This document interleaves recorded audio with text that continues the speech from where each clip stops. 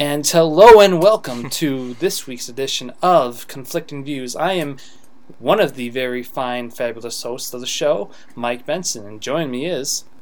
Mike Gregorio, this is me. I am the other fabulous host of Conflicting Views Wrestling Podcast. And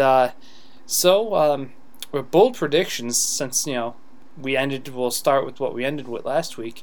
My bold prediction last week, we somewhat get an answer or resolution to if Foley's going to be fired or not, or I kind of thought that maybe it was going to be Foley and Triple H.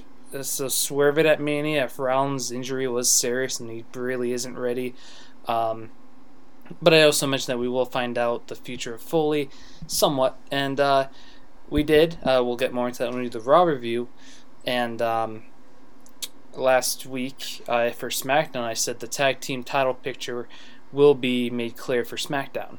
And once again, just to keep you hooked on to listen later in the show, I'll let you know if those bold predictions came true for SmackDown. And Mike, bold predictions didn't treat you well last week. Yeah.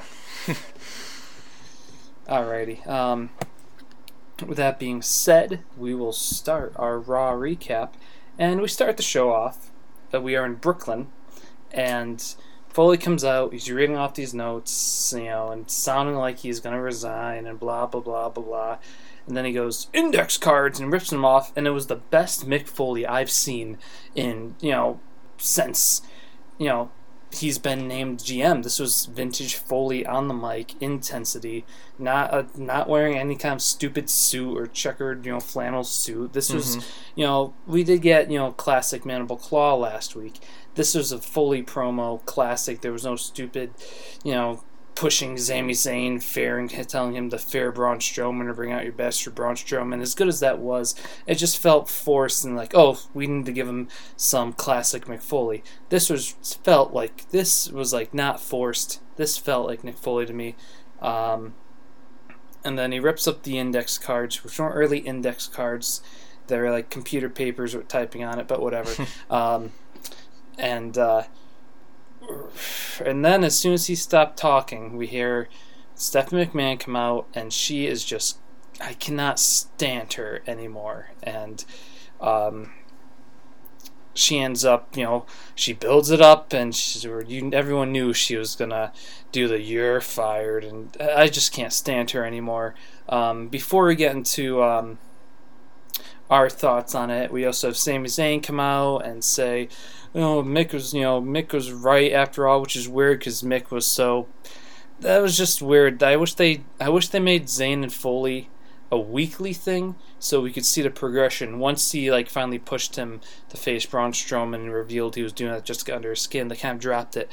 So for Sami Zayn to come out, I understand why, but it was just weird and stuff. And him to confront Stephanie was like, no one knew that was going to end well. And here comes, Samoa Joe came out, right? Mm-hmm. And it just felt a little weird for me.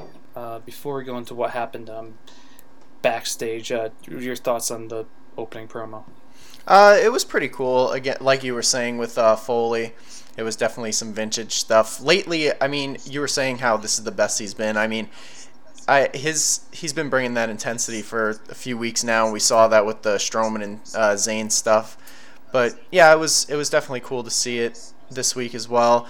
I know you hate Stephanie, and I can't say that I necessarily love her, but as a heel, I think she does her job perfectly.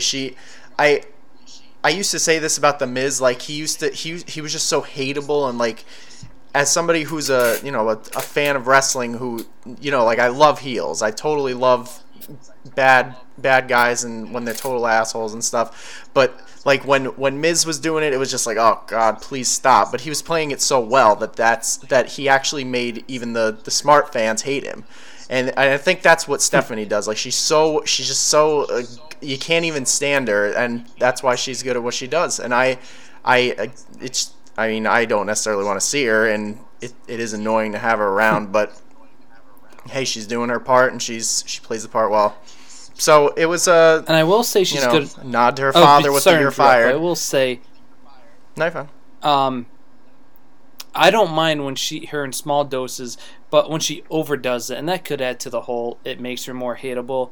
When she adds in those little one-liners, and sometimes she's always been able to make great, facial expressions and stuff, which is stuff I love. And what's big, it's not just how you say it, but it's not just her verbals, but non-verbals, and she can do that stuff very well. When she throws in those little, quips and stuff, she is good at it. But when, like, the "you're fired," I thought was overdone. But, once again, I will admit, it's like what you said, it's so hateable, it's, perfect for her.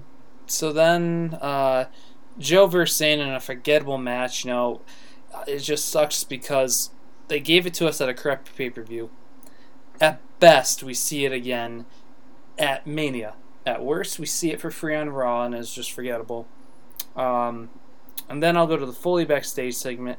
I really did enjoy the Zayn and him, because we don't know. I've never read or seen interviews with Sammy, but you really felt like the fan in him, but it wasn't overdone. I thought it was a nice, genuine moment between him and Zayn, and then you had the Cesaro and Sheamus, who, and I'm sorry, I'm going to say this right away, I love Sheamus more as a face. Obviously, his first heel run was pretty good, but I've always, looking at his career, at this point, I think he does the face work so much better. He can do both, but once I prefer him as face, and to see, they go into the whole, no one believed in you two, and then you guys didn't even like each other at first, and you became, tag team champs and liked each other. That, I like that as well. You had the nice moment with Bayley and the hug. And then her face when she saw Triple H was great. And then Triple H, I thought the "Have a nice day" was great. What are your thoughts on the Foley backstage stuff? Yeah, it was cool to see. The Sheamus stuff was weird, how hard he embraced Foley. But it was a nice little nod for him to be sent off to his hip surgery, most likely. And who knows when we'll see him next.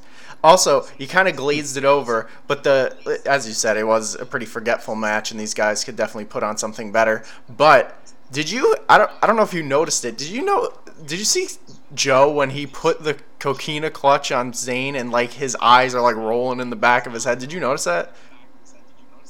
I didn't catch it. I kind of fast forwarded it. I gave it a chance. I'm not really into it, so I was fast forwarding it and stopped it after the match was over. So I didn't catch that. Yeah, you need to look back. I'm sure he's gonna keep doing it. It's some weird stuff. It looks really weird. Oh, Joe is doing it. Yeah. When he has him in the clutch, he's rolling his eyes back as though I don't know. Take a look. I'll definitely look forward to that, or keep looking out for that. Then we're treated with Charlotte versus Dana, and I wrote in my notes, parentheses, boring. Another match I just fast forwarded. I don't care. Now, we talked about it last week, why, Dana was off air, and how last week's moment might have meant more when she turned face, but since there was so much of a gap, and then she came back, and they've also hinted at her. It's just and I'm not a big Dana Brooke fan, or unfortunately Charlotte fan, because of how I do not like her on the mic as a heel. So this was a match I fast forwarded. Do you have any notes on it? None at all. Before I move on. Yeah, Good. Nothing noteworthy. Nothing to say. It didn't advance this feud or Dana's face turn. She kind of to me, she still seems like a heel. Her character really hasn't changed, except the fact that she's against Charlotte now. Yep. Not good on the mic, average in the ring. Hate sounding like that guy, but if you're talking about the woman, she doesn't have the looks compared to some of the other female superstars as well. Going on to Bayley, Steph backstage. Only thing I took out of this was Steph gave us a boring rematch from last week with Nia Jax and Bayley, and if Nia Jax, she gets in to the match at Mania, making it a fatal 4-way. Mm-hmm. Any thoughts on that before we go into probably the best part of the whole night? But any thoughts on that quick backstage segment? No. Good. So then we have the highlight reel, Chris Jericho exposing or showing us the real Kevin Owens. I just loved this. Was Chris Jericho is one of the best. He was both in our I can't remember. He was in mine. Was he in your top 5? He's I think he was my number 4. And he was just great. I couldn't think of anything bad to say about him. The Friends of Jericho, cheer me on, man. And then he shows us the old school Kevin Owens, and I can't believe that, I'm sure Kevin did submit it, but it was cool. I wasn't expecting that. I thought they're going to go the route where they bring in like a fake Kevin Owens and they just make him.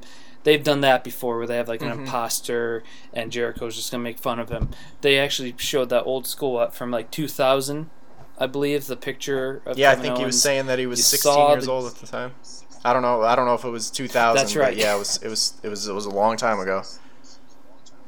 And you saw, first thing I see the Jericho poster, wrestling figures, wrestling posters, more wrestling posters on the other side. I was trying to figure, was that Terry or Trish? Yeah, I'm not really sure who it was, but as Jericho said, it was just some chesty blonde. Yeah, some random. So either it was just a random like poster, you get at like your college, bookstore during poster week, or it was someone who's on the shall not be named list. Regardless, I thought that was neat to see. And then you saw, the Twitter conversation, which I thought, I hope that stuff's real. If it's not, I applaud it because it's good storytelling regardless. But you see him, asking for any tips through Twitter DMs, which I thought was still kind of weird.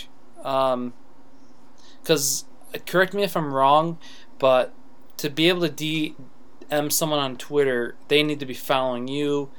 And so, does that mean we assume we figure out that Owens was followed by Jericho? Tiny quip, it wasn't anything, I actually thought about it just now instead of watching the show. So, regardless, I thought that was cool, asking him for advice and, being in the area. So I had nothing bad about that. I just thought of that just now. You also had just classic Jericho. He did the Ayatollah of Rock and Roll, the best at what I do, and the marking out man. You never hear them say the word mark on TV, and Jericho, marking out man. I thought, once again, that was awesome.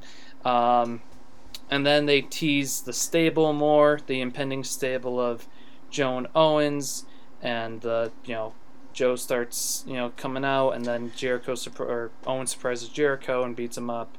Owens rips the list, when Jericho is just about to add Owens before Samoa Joe started to come out.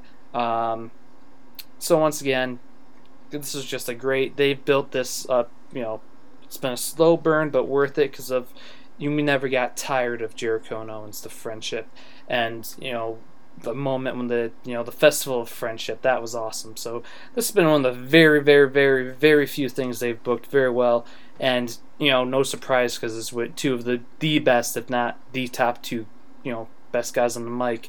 It's such a shame that after Mania, Jericho's probably going to be away till like June or something. But before we move on, your thoughts on the highlight reel? Yeah, I mean, not with a lot of competition throughout the night, but this was obviously the best thing they had on Raw. And it's honestly, to me, it was just, I said it to you, I said hashtag catchphrase city, because oh my god, everything that Jericho was saying was just catchphrase after catchphrase. It was all funny, but it was almost like, I don't want to say it was even too much, but it was just like, man, this guy is really milking everything that he says. It was just an overall awesome segment, classic Jericho, and agreed. Like you were saying, this is probably one of the best feuds that they've built up since they were a tag team and then breaking up with the Festival of Friendship. It still really, really disappoints me that this isn't for the Universal title. These two guys totally deserve to be fighting over that instead of just the U.S. title. Not that that's it is a lesser title. And yeah, I kind of just wish that they were in the spotlight at WrestleMania instead of Goldberg and Lesnar. Yeah, but great segue. You mentioned Goldberg. We're then treated with a little, since none of the guys were there because they're both part timers. The video package they showed of Goldberg. I loved all the old WCW footage and clips they showed. However, once they started getting into the, Goldberg on Sports Center, it's still fresh to us. I didn't care, and I started to fast forward it. So, and once again, both guys weren't there. They had to do something. It would have been nice. It wouldn't have made. I guess it wouldn't have made sense. But show more Lesnar. Maybe they are gonna, because they have 2 weeks, less than 2 weeks before Mania. Show some classic Lesnar. We only got a week after this. Coming in, beating up. Yeah, show him, and we will get to that a little later in this Raw recap. But Lesnar came out as a monster, just beating up the Hardys, and his first opponent, I think pay-per-view opponent, if not regular opponent, was Matt Hardy. Then he went into a little feud with Bubba. Then he won King of the Ring, beating RVD to win it. They don't address his old stuff as much, and maybe they will to help build more into this, and I want it to be, and I am not hating this completely, but I think they need to add more juice to this, especially with them not being there. So I didn't like how they just showed us what we've seen over the last 6 months. Your thoughts on the Goldberg Lesnar package? Yeah, it was classic WWE package. It was good stuff. Along with you, I'm not necessarily a fan of this match. It's not that I'm against the match entirely. It's more, again, that going back to the Owens and Jericho thing, I just don't think that this feud needs a title. I think that these two part-timers don't necessarily need to be fighting for the prize when these two guys, Jericho and Owens, have been working their ass off all year round and really could have made an awesome Raw main event. Not that it would go on last like Wyatt and Orton's supposed to, but then again, who the hell knows now if they're going to put on Goldberg and Lesnar last. But yeah, I can't say that I'm not looking forward to the match. It's just just all the backstage stuff with the how it's not it shouldn't be for the title is what I'm saying. Yeah, I hear you, and I agree with you. As much as I am kind of excited because I loved both of them, because when I got into wrestling around 2003, you had Goldberg coming, making his WWE debut. Goldberg was the first WWE autograph I've ever gotten. Haven't met him, but I don't know if I even never told you this, but my uncle who used to live in Atlanta would ride Harleys with Goldberg, and there was a charity auction, something he did, and my uncle and aunt, who's my godmother, got me an autograph poster of him. So maybe I'm a little biased towards Goldberg. No, I love Goldberg too. Always, yeah. So, and obviously I'm almost like Vince in a way, where when you see these incredible, human beings with that size and that strength, as a kid, that was like we've talked about, I think, in our intro episode, closest, being a superhero comic book fan, seeing guys like that is the closest thing to real life, superheroes. So I'm getting off on a little tangent, but so that's why why I did that is to say that they don't need, I don't think, as well as you do, that this doesn't need to be for the title. But I am looking ahead.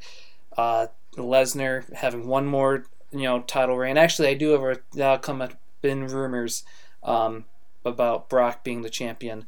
But to agree with you, without giant tangent, it doesn't need to be for the title. No, because of their superstar prowess. Moving ahead, we had shocker, Stephanie McMahon once again showing her face on camera, and it was with Sheamus and Cesaro.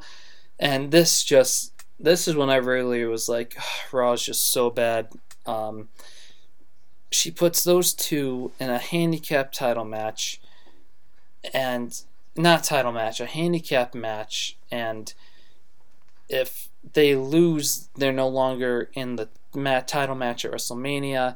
And why would we think that, from just saying that, why would we think that Enzo and Cass would work with Gallows and Anderson despite eliminating the threat of a triple threat? That's what they want us to think, but just like heels and faces never work out. I just thought, we'll get into the match, but I just thought that's just a stupid way they've booked both tag team titles very poorly, in my opinion. Mm-hmm. I agree.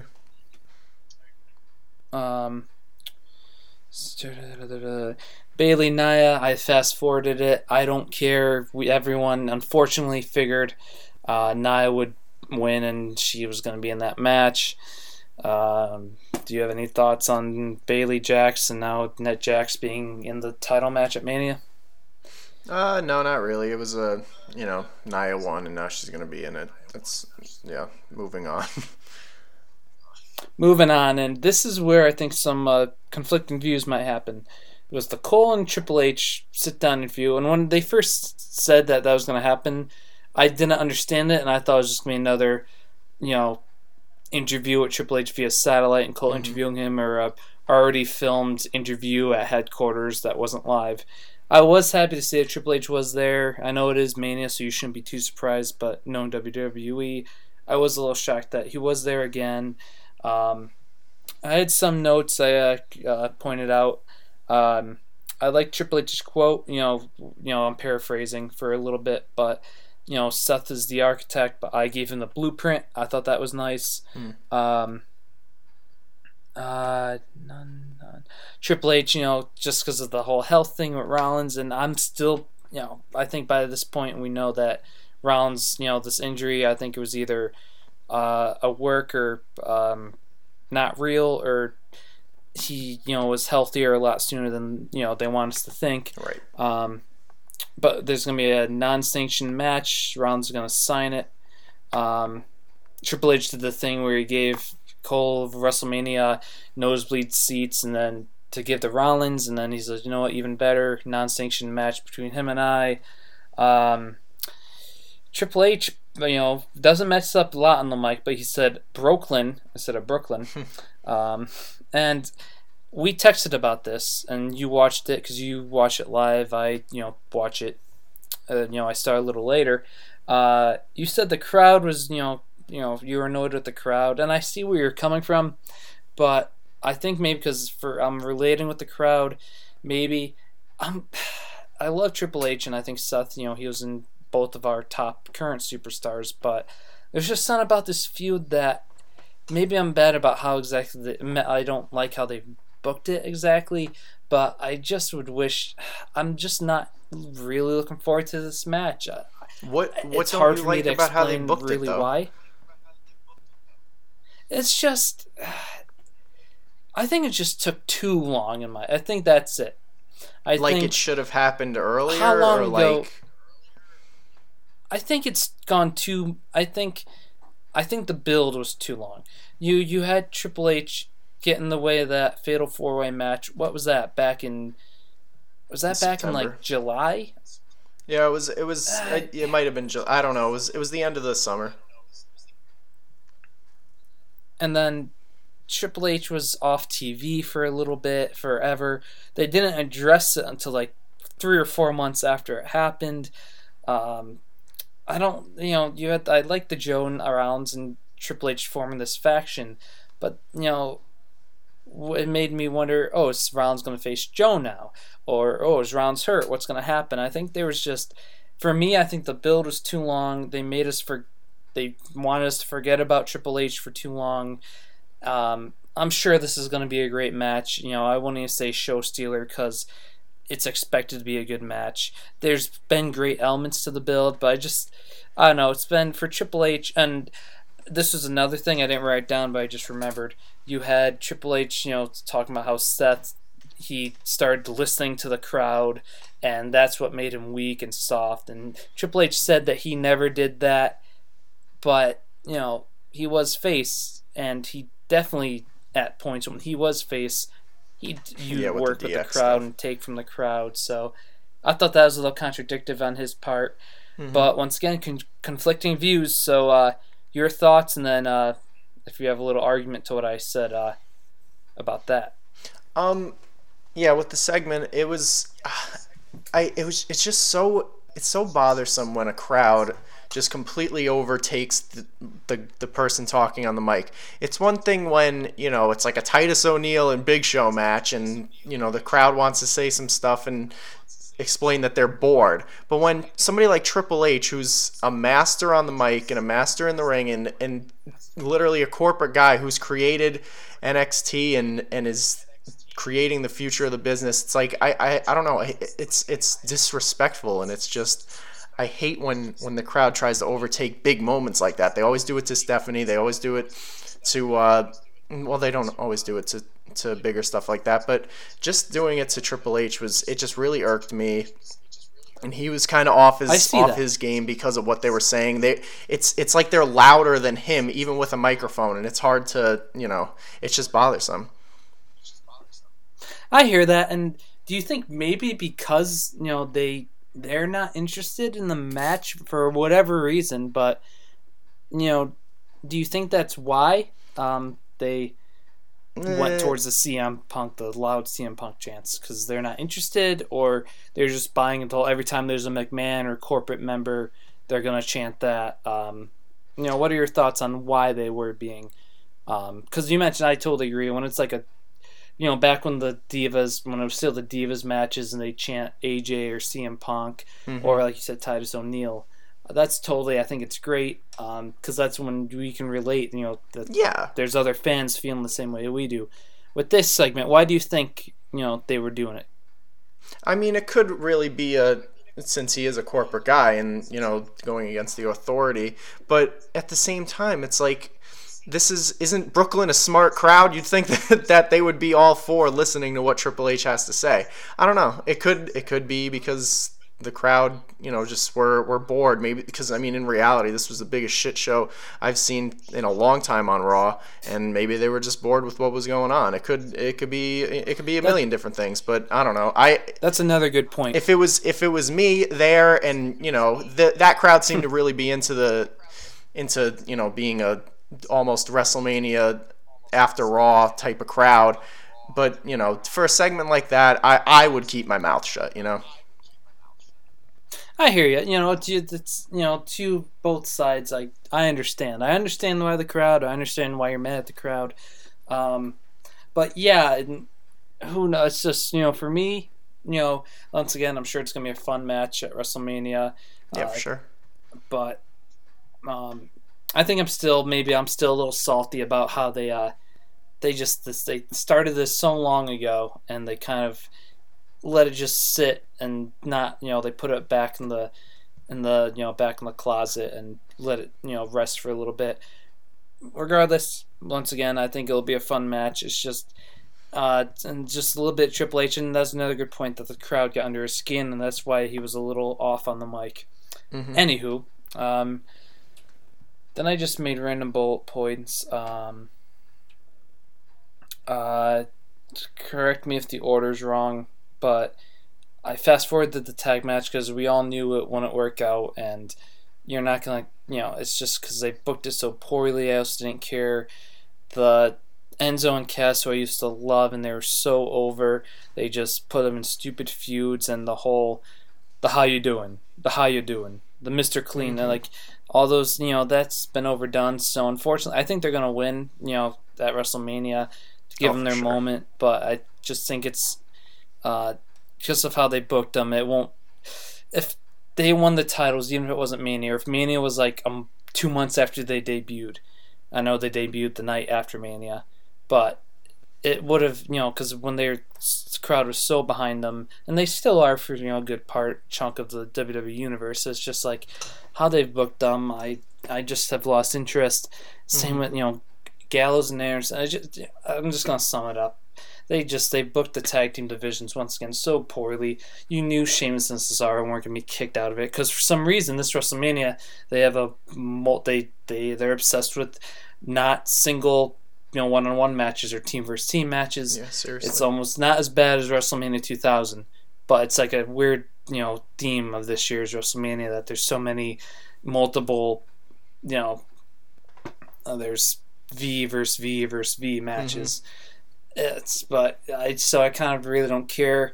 I'm almost rooting for Sheamus and Cesaro now because I really like, you know, it was a good burn, a slow burn, but I don't know. What are your thoughts on that match in the Raw tag team division?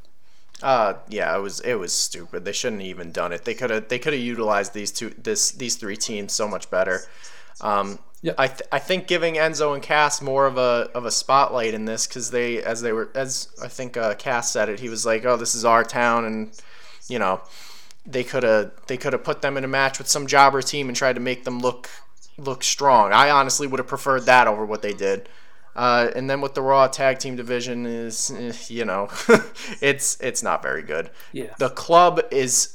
I love Gallows and Anderson, but they're just Agreed. so stupid. Their character is just ridiculous, and they're like, what are they always saying? They're calling everybody nerds, and it's all so Nerd. stupid. It's not even funny.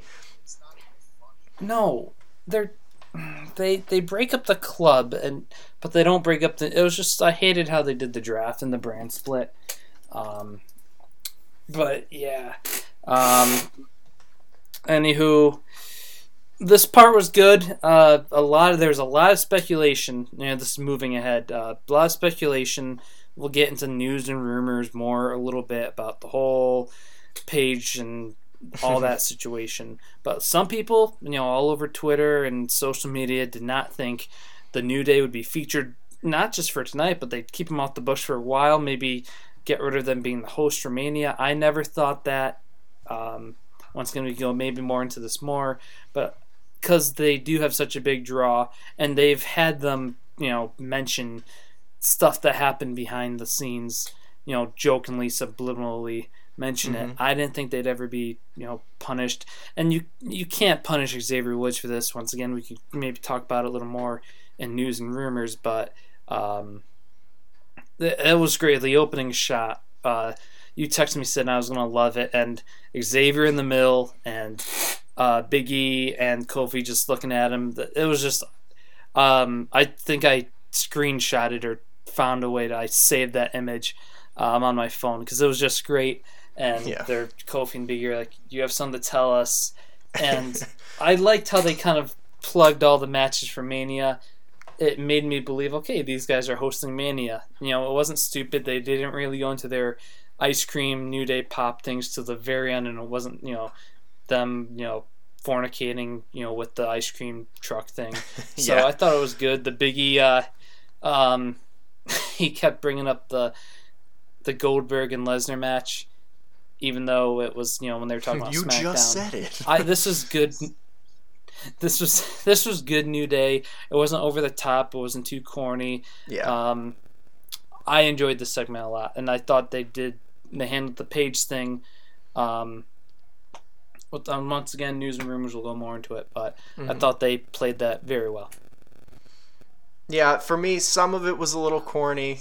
I don't know. It's so funny how we have conflicting views. Like some things that you hate, I don't understand why you hate, and some things, but whatever. So, I don't know. I was a little bothered with some of the stuff that they were doing. I did find the beginning comment with, you have something to tell us, and then the whole, like you were saying with the Goldberg Lesnar thing that Big E kept bringing it up. That was funny, but I don't know. They're getting too cheesy for me.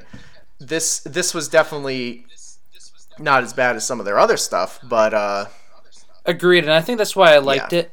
Because it wasn't as bad and overly cheesy as some other stuff. Granted, I will agree there was some cheesy stuff in it, but just because of how bad it's been, I gave this one, I kind of ignored it this week. Yeah. You know what? I'm thinking about this now. I get that they're trying to use them as the WrestleMania hosts, and honestly, I'm fine with that. I don't need to see the New Day in the ring. They're better on the mic and more entertaining than, when they wrestle. But why couldn't they be added into the like handicap match situation, not to be added into the WrestleMania match, but why couldn't they, why couldn't the club face New Day or something to add them to the card and make it more interesting, Yeah, I hear you, but we'll never know what goes on, goes in the minds and WWE creative. Yep. And then is it almost after over? That, it was. We are almost finished. a lot. I fast forward a lot every week, but this was like my thumb was this week was always over the fast forward button. But for this moment, it wasn't. Because this is nothing's been booked well. I do have one little gripe kind of against it. Austin Aries has been great. Yeah. Whatchamacallit. The Neville, he's a good face. I mean, he's a good heel, but I think I'm still sour because of how bad they've booked the cruiserweights and how that's kind of been a disappointment. I think this is going to be a great match. I thought some of the mic work, I should have took notes. There's something Aries said that was a little, thing that made me shake my head a little. It was something small, but I think I've been saying I think this match is going to be a great Mania match. I'm totally invested in it.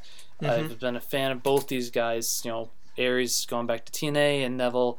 The first time I ever saw him was him versus Zayn at the NXT pay-per-view, and I've always loved watching Neville's matches. So I'm really into this match.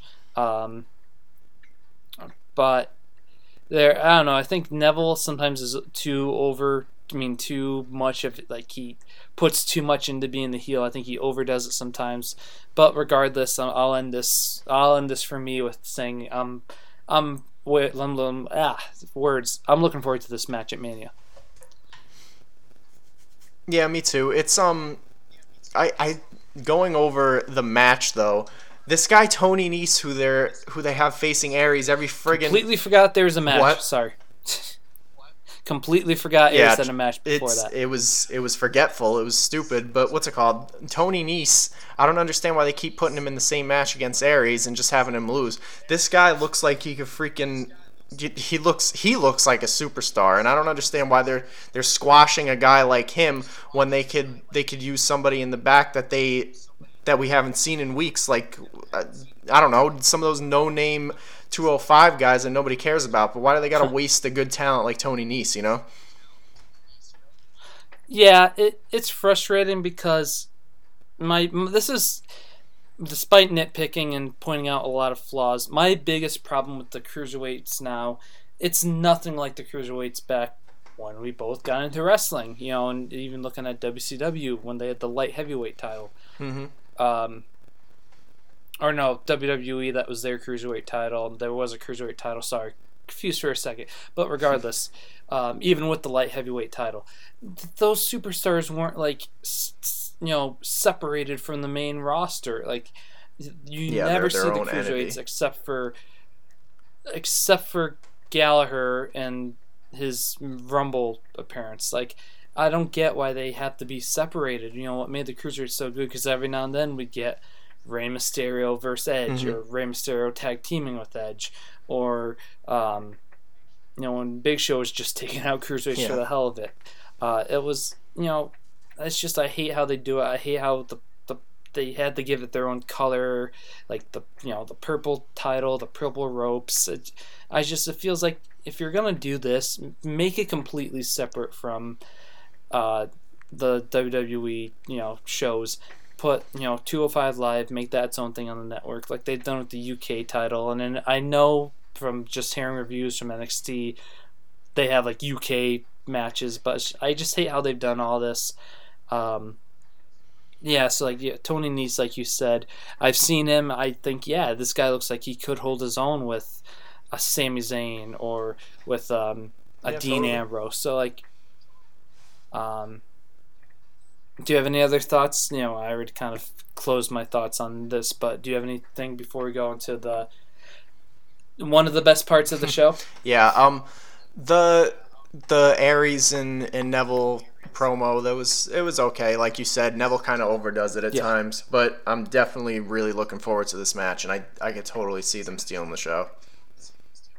Yep. So we talked about our favorite matches on our intro episode, Icebreaker show, and I couldn't rank a top 5 matches, but I do have a number one favorite match, and it is Brock Lesnar, Kurt Angle, WrestleMania 19 main event for the WWE Championship.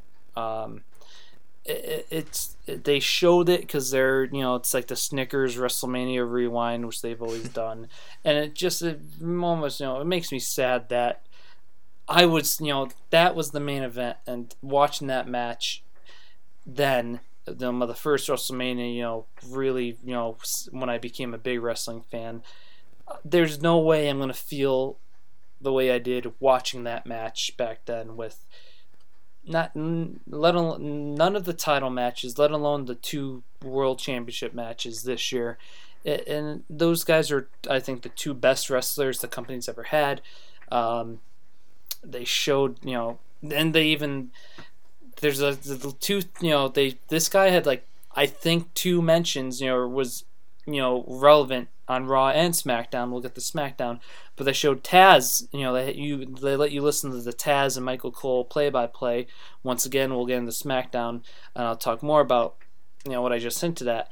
But just hearing Taz and Cole reminded me how good of a commentary team they were. That match was great. So many good spots with suplexes and moves from the top rope. Obviously, the shooting star press from Lesnar. You had the F5 that hurt Angle's neck again, and he was off the shelf for a few months. It was just a great match, and it's a shame, and I will also, going into the SmackDown, it's a shame that that wasn't even, a match or something that happened in the arena was one of the best things of the show. Yeah. And your thoughts on that? I fully agree with everything you said. It definitely was one of the highlights of the night.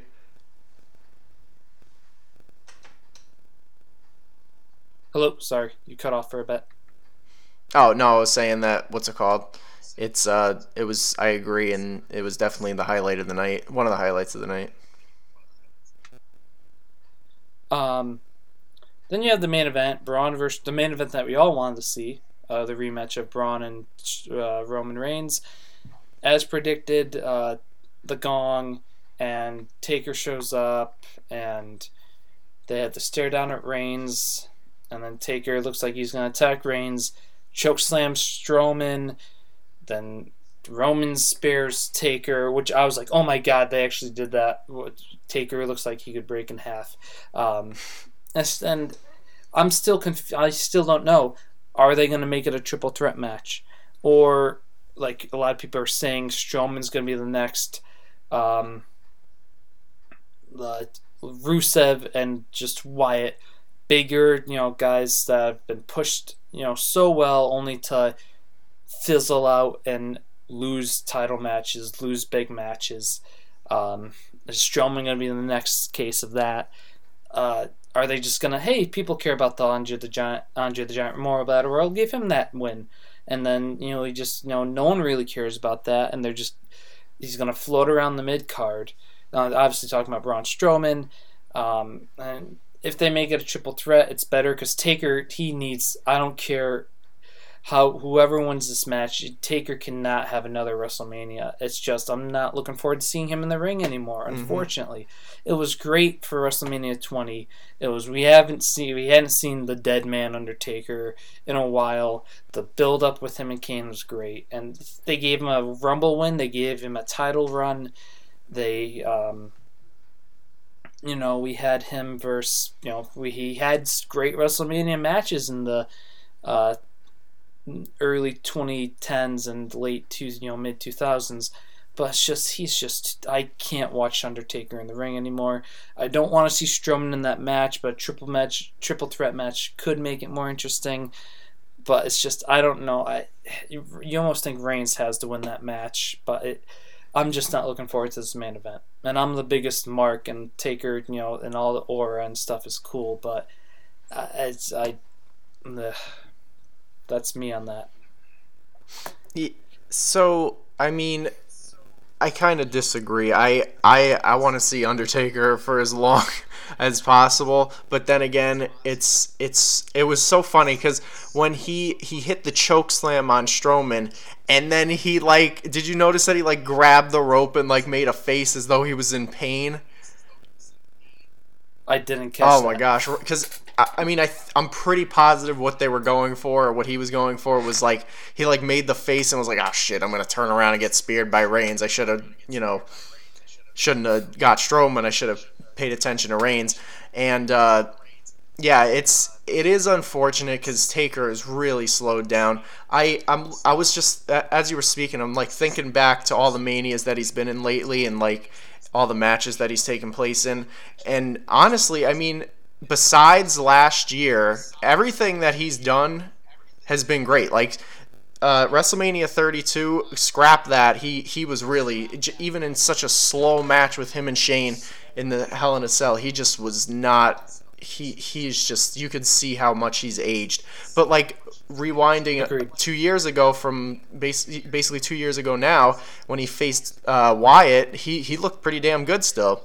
And it's just crazy how the difference between then and now is, and even last year to WrestleMania 31, back when he was you could say he was in his prime when he faced Michaels at WrestleMania 25, and that was only how many years ago now? Almost about 8 years ago. I mean, it's just crazy that he's had all these great matches after Mania 25. He faced Michaels again, a great match. He faced Triple H 2 years in a row, awesome matches. Faced Punk, amazing match. He lost the streak to Brock, but even that, he still looked pretty damn good for a 50-year-old man. Yeah. It's just it's sad to see how much that he's aged, but overall, I mean, if he could just do a few spots in a match. I feel like being up against a young guy like Reigns isn't the best type of opponent for him, but like we were saying, with a possible triple threat, which I do not want to see. I'd rather, even though I don't want to see Reigns Undertaker, I think I'd rather just see the two of them go at it. Not thinking about Taker's health concerns and why it would be better, I agree. Like, I don't want to see a triple threat either. And I agree with everything you just said. Like, he had like 3 different primes. Like, obviously when he debuted, and joke about the biker Undertaker. He still great was stuff. given that role. He had him and Big Show and him and Lesnar and him and Vince, and that was good stuff. I agree. It gets overlooked, but that was good. And like those manias with Michaels and Triple H, even the Brock one was good. He took those bumps. He should have stopped after, because I remember on our radio show at Southern because going to the Hell in a Cell match with Triple H, he came out, the whole thing where he shaved his head and he came out with like the spikes, which looked cool and all, but I was like, you know what? We haven't seen him. Watch him come out like he did in WrestleMania 20, the combination of the biker and the dead man with the leather jacket and the hat, and we hadn't seen him in, really since the Mania prior, and he was in great shape. He came out in that attire, and he put on a good match at Bray. But I thought that, looking back at it, that should have been his last match. Win or lose, it would have made sense maybe to have him lose back-to-back Manias, and that, once again, especially to put over Bray. Wyatt. Exactly. So, and like you said, other than Shane jumping off the cell, you could tell Taker shouldn't have been in that match, and I agree. It is a shame to see how old and deflated, he's become, fragile. So with that being the last segment of the show, that brings us to the daunting task of grading this episode of Raw, and I really do. I think of the good first. And you had Jericho. You had a little bit of classic Foley. None of the matches stick out. Nope. But, Aries cut a good promo. They showed, it's almost like, a cop-out, a cheap, pop, in a way, a cheap pop. But they show us one of, my favorite match of all time. As much as we just talked about Taker, you do always get a little bit of chill or goosebump when you hear the gong and the lights go out. So I'm going to give it generously a C-.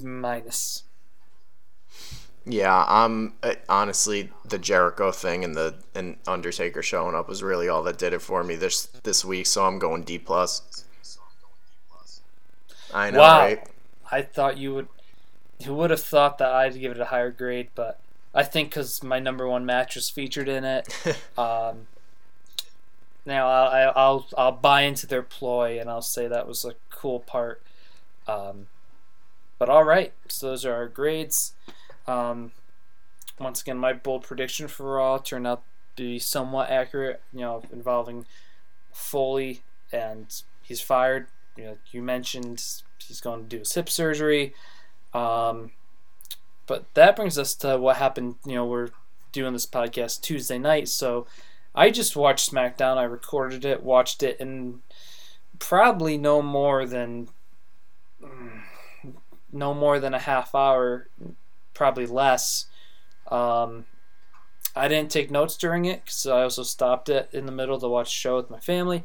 Um, so I'm gonna let Mike lead the way, and you'll hear my displeasure with it as he does that.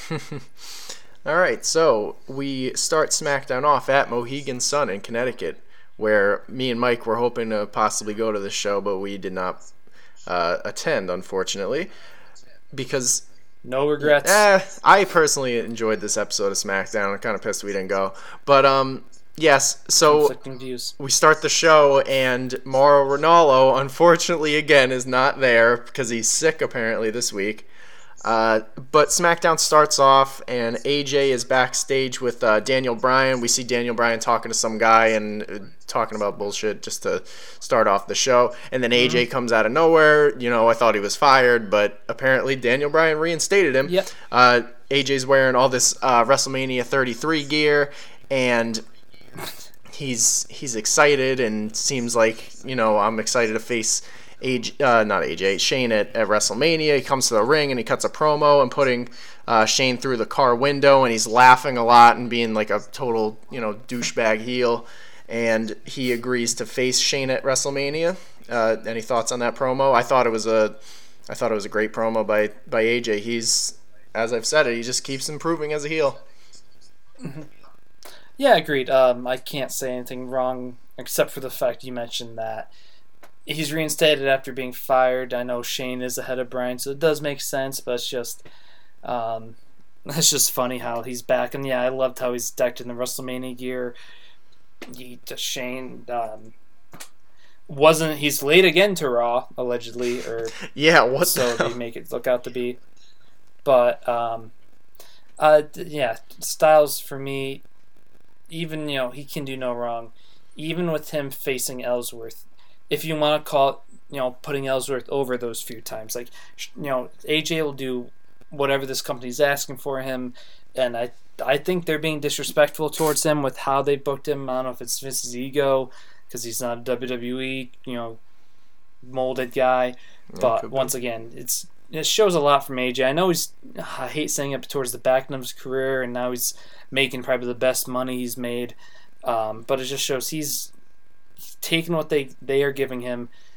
I think he is having fun with it. Like you said, he's playing that douchebag so well, and I love every time he touches the mic. Yeah, for sure. And then we moved on to the tag team title match, American Alpha versus the Usos. I cannot believe that you're moaning at this. See, I'm not necessarily a fan of the Usos, but I think that they're great in-ring talent, and I really... They put on some decent matches, and this was just showed how good that they are. There was a lot of false finishes in this match. At one point, Gable hit a moonsault from the top rope outside the ring onto one of the Usos. I have no idea who the fuck either one of them are. That was phenomenal. What? I never have been able to. What's it called? So towards the end of the match, one of the Usos, again, I don't know which one's which, but he pulls Jordan's leg into the bottom, like the second rope, and basically, hits him where the sun don't shine. And one of the Usos, again, who knows who's who, hits a super kick and pins Jordan, and the Usos are the new WWE SmackDown Tag Team Champions. So go ahead and spew and tell me why this is a bad match, Mike. There's a lot. Oh boy. Because that makes me not like this match. And I'm sorry. I'm hating hate to sound like the elephant that never forgets, but it's just like I've never been a big fan of the Usos. Face, heel, whatever. It's just they are great. I won't take away that they can move in the ring and they could do some nice stuff in the ring. But I always thought the Samoan chants and the face paint was strictly for the kids because it's PG era. They don't have a Rey Mysterio, so they gotta have some very overdone, too cartoony characters. There was the whole thing when they won Tag Team of the Year when one of them was hurt and the other was on commentary for more than half of the year. It's just I think they've tried once again too hard, just shoving the Usos down our throats. And once again, they do really good stuff in the ring, but it's just I've never been a big fan of the Usos, and that I call it bias, but it does factor in my thoughts on all their matches. And I love American Alpha. I think they do, and they did some really cool spots. I always love when they do like the Steiner thing with the bulldog from the bulldog from the top rope with the guy on the shoulders. Yeah, that cable moonsault was great. I also hate the heel Usos, once again, I've talked about this I think every show so far, all two. I hate how the super kick, and I know it's not exactly sweet chin music, but I just hate how they have allowed people to use that as a finishing maneuver. Because just Shawn Michaels, they've given Booker T and Bray Wyatt the rock bottom almost, in the past, and it's just like no one, there's no finishers are just exclusive anymore, except Tombstone, and even that's between two people. Granted we don't see Kane anymore. I want to know where Kane is, but that's a whole other story we could delve into another time. So the fact they couldn't do one of their stupid Samoan Uso flying Us crazy Us top Us drop Us thing. They did a super kick. I know there were shenanigans before that. I don't know. It was a good match. I'm non-biased. Both teams did a great job, but I think my dislike for the Usos ruins and cloud my judgment.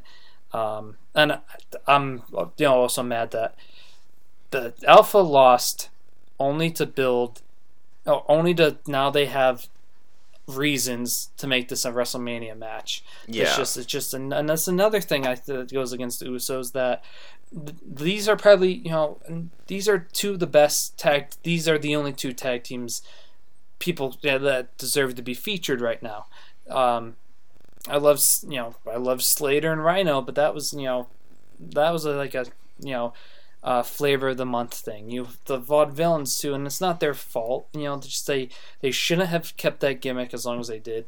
Make a case they should have had a completely different gimmick, like they've gimmick switched people from coming up from NXT. That gimmick, you knew that gimmick wasn't going to last long on the main roster. The Ascension, I'm almost past the point where I am tired of face paint and otherworldly and supernatural, and just because it's been done, and people, it's hard for them to buy into the Ascension. Breezango we'll get into later. It's a combination. It's not all the Usos. I don't hate the Usos, but it's just there's a bunch of things that made me just not like this match. Anywho, that's my rant on that. Yeah, I mean, honestly, the only thing that I really had a gripe with is the whole that the Usos are now the champions, and I guess we're gonna go into Mania and have Alpha win it back. Who knows? Anyway. So moving on, we went into what Miz and Maurice tell us is Total Bella deleted scenes. And on the screen, as you can see that it's red, it was spelt out Total Bella bullshit which was pretty crazy to see on SmackDown. I really didn't think that, with the PG era, I wasn't aware they would put something up like that. But so we see this deleted scene, quote unquote. And Maurice is dressed up as Nikki Bella as well as Brie Bella, and they're having a conversation between the two of them, and they keep going back and forth, and Maurice, who's Brie, keeps saying Brie mode, and Nikki keeps saying perfect, and all this other stupid stuff just to mock them.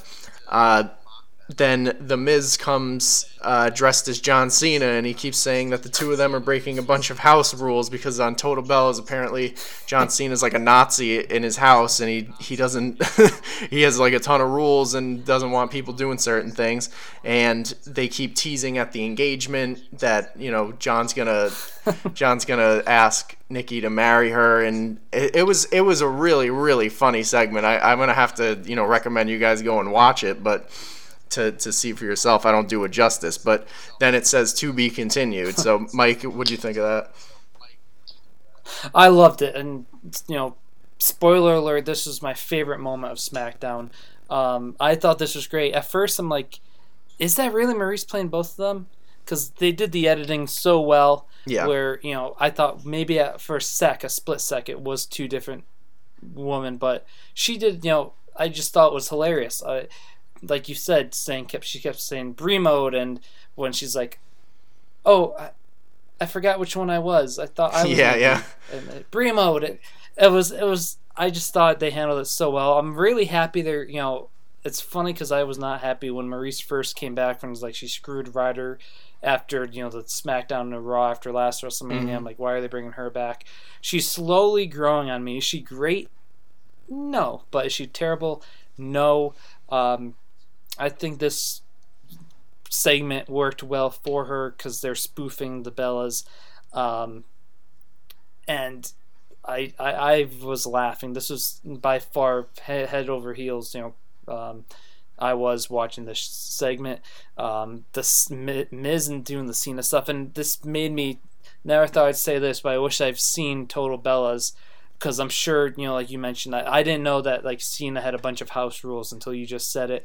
So I'm tempted to watch an episode of Total Bellas just so I can laugh even more at this, because I love how he's making Cena like that robot and like the house rule stuff about it. I just think this was great. They always do these parodies of other superstars with superstars impersonating their fellow superstars very well. Like we talked about through text, Michaels doing the Hogan thing when he was Hogan on like Larry King or something like that. They always do these very well. It's one thing they always knock out of the park, and I really enjoyed this. This saved SmackDown for me. Spoiler alert. Yeah, definitely. This alone is really making this feud even more enticing. Like, in no way, shape, or form was I excited for this feud in the least bit. But each and every week they keep kind of stepping their game up and making it even better. So yeah, I was all for this. It was pretty hilarious. And one last thing, I've always liked The Miz. I've said that before too, but I think he's one of their best on the mic, and you can argument. It's tough. You can make an argument that he is because of how long he's been there. I've only disliked him when he was like the Hollywood movie star guy. I thought that that was stupid, but he's always been great on the mic. He's a great heel. Mm-hmm. He's an okay face. He can pull off face, but this just shows why he's a good heel, and I've always been a fan of The Miz. Oh yeah, he's one of the best. So then we see AJ Styles in the parking lot or backstage area, wherever the talent comes through, and he's waiting back there for Shane. And then they cut back to the ring, and we get a Baron Corbin versus Randy Orton match. It was a decent match. There was nothing really special. Corbin runs at there was this one point that I thought was pretty cool. I've never seen anybody do it.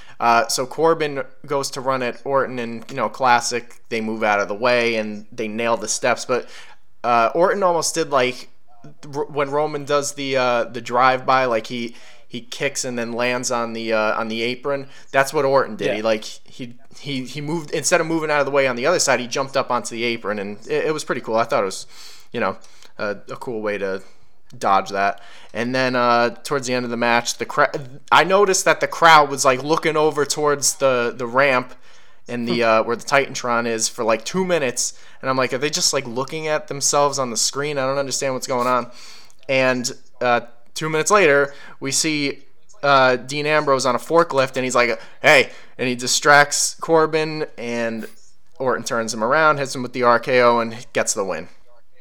And then we head to commercial, and we come back, and Corbin's still laying down in the ring, and then Ambrose gets off the forklift and comes into the ring, and Corbin's, again, he's still down, and he's like, you want to have an Intercontinental title match at WrestleMania? You got it. And he picks him up, hits him with dirty deeds, and that's the end of the segment, and Dean just goes off into the distance. What do you think about this? I watched all that through fast forwarding. That I will say that drive by, like inverse drive by from Orton was good. But I even saw it through, I noticed the point with the crowd's looking, and you always know it's a dead giveaway. Someone's out there. It's a shame. Dean was in my top 5 current guys, and I want to like Corbin. Once again, I've always had somewhat of like a soft spot for the big guys. I love the end of days, but it's even people make fun of his mic skills. It's like every time he walks in a room or he's featured, hey, it's just like going back to when he was in Brian's office, kick off the show, and I used to not mind like the random mid card matches. They didn't need a backstory why this match is happening, but just like, why is Corbin and Orton when they're both in different, title pictures? And I have a very bad feeling Corbin's going to win the IC title because Dean always loses it and regains it. And, he could set the record for IC title, reigns. Anywho, I'm trying not to hate too much on it, but I was afraid they were going to make it like a forklift match. I know there's still a forklift match. 12 days left to make matches worse. That's true. It was an okay spot, despite some of the nitpicking that I did. I guess it was good, but for me, they all did that one spot with Orton, but like you brought up. But other than that, kind of forgettable. It's classic Dean. None of these guys' fault, especially not Dean's. But my interest in this. Both these feuds are kind of meh, but anywho. Yeah, so next we see Randy Orton backstage with Renee Young, and she interviews him and asks some stuff about Bray Wyatt, and all of a sudden the lights start flickering backstage, and Renee leaves, and the lights go out completely, and we see Orton's feet, and then there's a ton of other feet near him, and they pan the camera up, and we see all these people dressed up who I'm going to assume are all NXT guys, and possibly the Ascension. I could have sworn I saw that guy's mohawk. But oh God, I didn't. So yeah, they're all dressed up, and they look like Eric Rowan basically with the mask on and the friggin' prison suit, and they beat Orton down after Orton tries to fight back and take them all on, but obviously the numbers game, and they hold him down, and Wyatt comes out, and it was some weird stuff. I did like this segment, but it was really odd. He starts, I swear, he's got this like weird cross thing, and he's like talking in tongues, and he he's like blessing him with the weird creepy cross, and he's Wyatt starts saying that Sister Abigail was his only weakness, and now she's his greatest strength and is now a part of him. It was some weird stuff. He starts singing "The Whole World in His Hands." It was definitely, because Bray Wyatt's this like type of Undertaker-esque character, it works, and it's it's creepy and it's weird, and again it works for his character. But it was some weird stuff. I don't know how you felt about it. I liked it, but yeah. I'm gonna try to make this rant quick. I didn't like this. I wasn't interested in this, and strictly because of how they've booked. I'm going to say the Wyatts. If this happened, I've been saying this a lot, but if this happened in the prime of the Wyatt reign, or the Wyatt, one could say prime, when they were first coming, doing all the weird stuff with, when he was always singing "World," and he's got the whole world in his hand. Yeah. When he was having minions and people in cloaks and masks, but they have just killed. It's just how they've booked the Wyatts. I did not care about this because of they. I'm gonna set Rowan and Harper free, and one's a face and one's a heel, and then it's Rowan versus Harper, and then Rowan's hurt, and then Rowan and Harper, and then they're back with Bray, and Bray's getting beat by Cena for 3 out of 4 matches. It's just if this was still in the same, if they took in Bray also in like 107 different types of matches with Dean. It's just like I would have really enjoyed this. Like you mentioned, weird. I love weird stuff.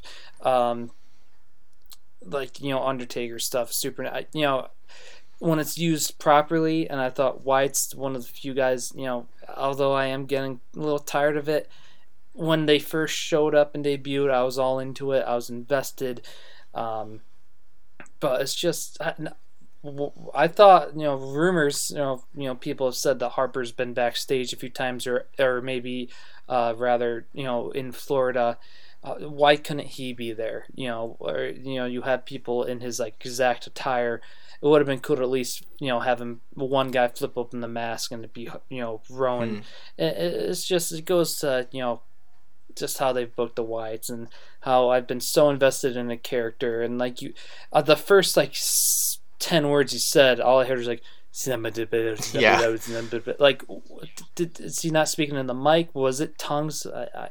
It's just a shame how they've another case of poorly booked, mishandled superstars who have the potential. I met Ted DiBiase, the $1 Million Man, back in August at Terrificon at Mohegan Sun. And I don't interview wrestlers because who knows what they can and can't say on camera, because I'm pretty sure he's under a Legends contract probably. But I talked to him off camera, and he pretty much mentioned how Triple H's and Hunter's ego get in the way, and one guy they've had, Bray Wyatt, and he was disappointed of how they booked him.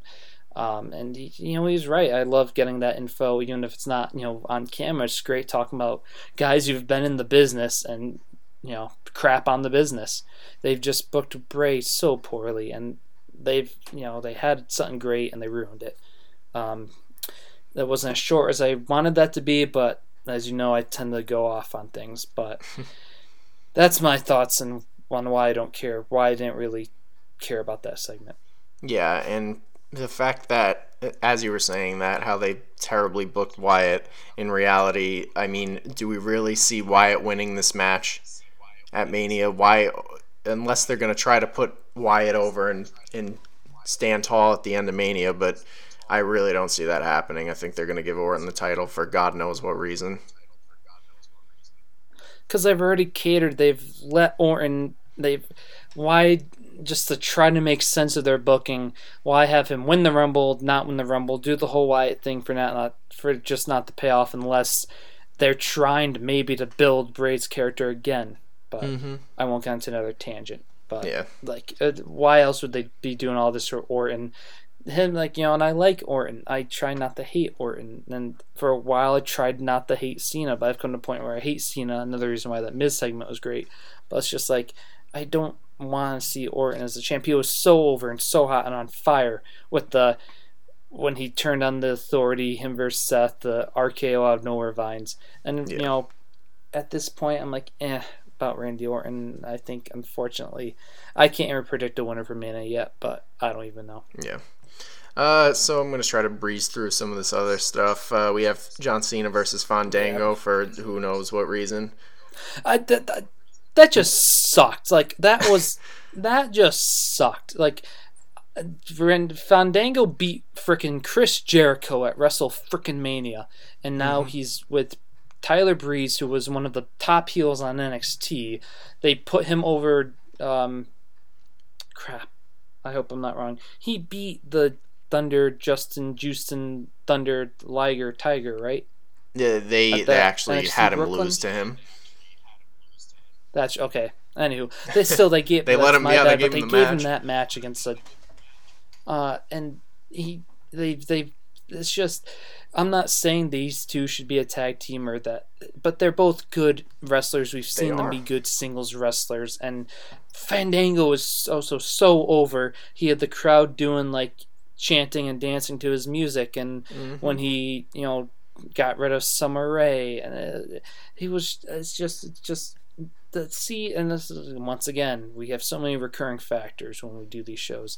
To see where he's fallen in the short time where he was on top to this just complete garbage segment. Yeah. So I think the reason that they did this match, did you see the new 4-episode series they had on WWE, their YouTube page, the Southpaw Regional Wrestling thing? I've seen the videos, or not even the videos, I've seen the pictures, from social media. I haven't watched it. You can go into it, but yeah, I haven't watched any of that. Well, I mean, I'm not gonna really go into it because it's funny, and it was, I enjoyed the stupid videos, but in the show, I guess the Southpaw Regional Wrestling show, Cena and Fandango are like the like backstage guys. They're like they're commentators basically. So yeah, anyway, I think that's why they booked the match. I don't know. So Fandango comes to the ring with Tyler Breeze, and Tyler Breeze is dressed as Nikki Bella, and I don't know why. He comes to the ring and he fakes doing the backflip thing that Nikki usually does, but instead goes through the bottom rope, which was kind of funny. Cena comes to the ring, and Fandango gets on the mic and he starts giving him fashion tickets for wearing jorts in 2017, which was pretty funny. Then I'm just so sick of the fashion police. Yeah, no, I hate it too. These two guys should not be in that gimmick, but I digress. The real Nikki comes to the ring, and the match, I don't even remember if the match started. Cena hits the 5-knuckle shuffle on Fandango. Breeze comes into the ring, and Nikki and John hit their finishers, and then they put them in the STF, and they both tap, and that was it. I don't know what the hell it was. And I love JBL, but when Nikki came out, part of it is funny, but it's just like, oh, that's the real Nikki! Oh, God! That kind of went to JR. But it's just like, I usually laugh at him, laugh with him, not at him. But it was just that I thought was too stupid. Like, they made him sound, and when I didn't even talk about how bad Graves and Saxton are at all, which I think I deserve a pat on the back for myself. Pat on the back, because they're so bad. I just kind of ignore it. But whatchamacallit, it's just, they made JBL. I don't know. I just hated that segment. I really hope Cena and Nikki don't win. I really hope it's Miz and Maurice. But anywho. Yeah. So then we have Becky Lynch versus Carmella with James Ellsworth, who comes with her to the ring.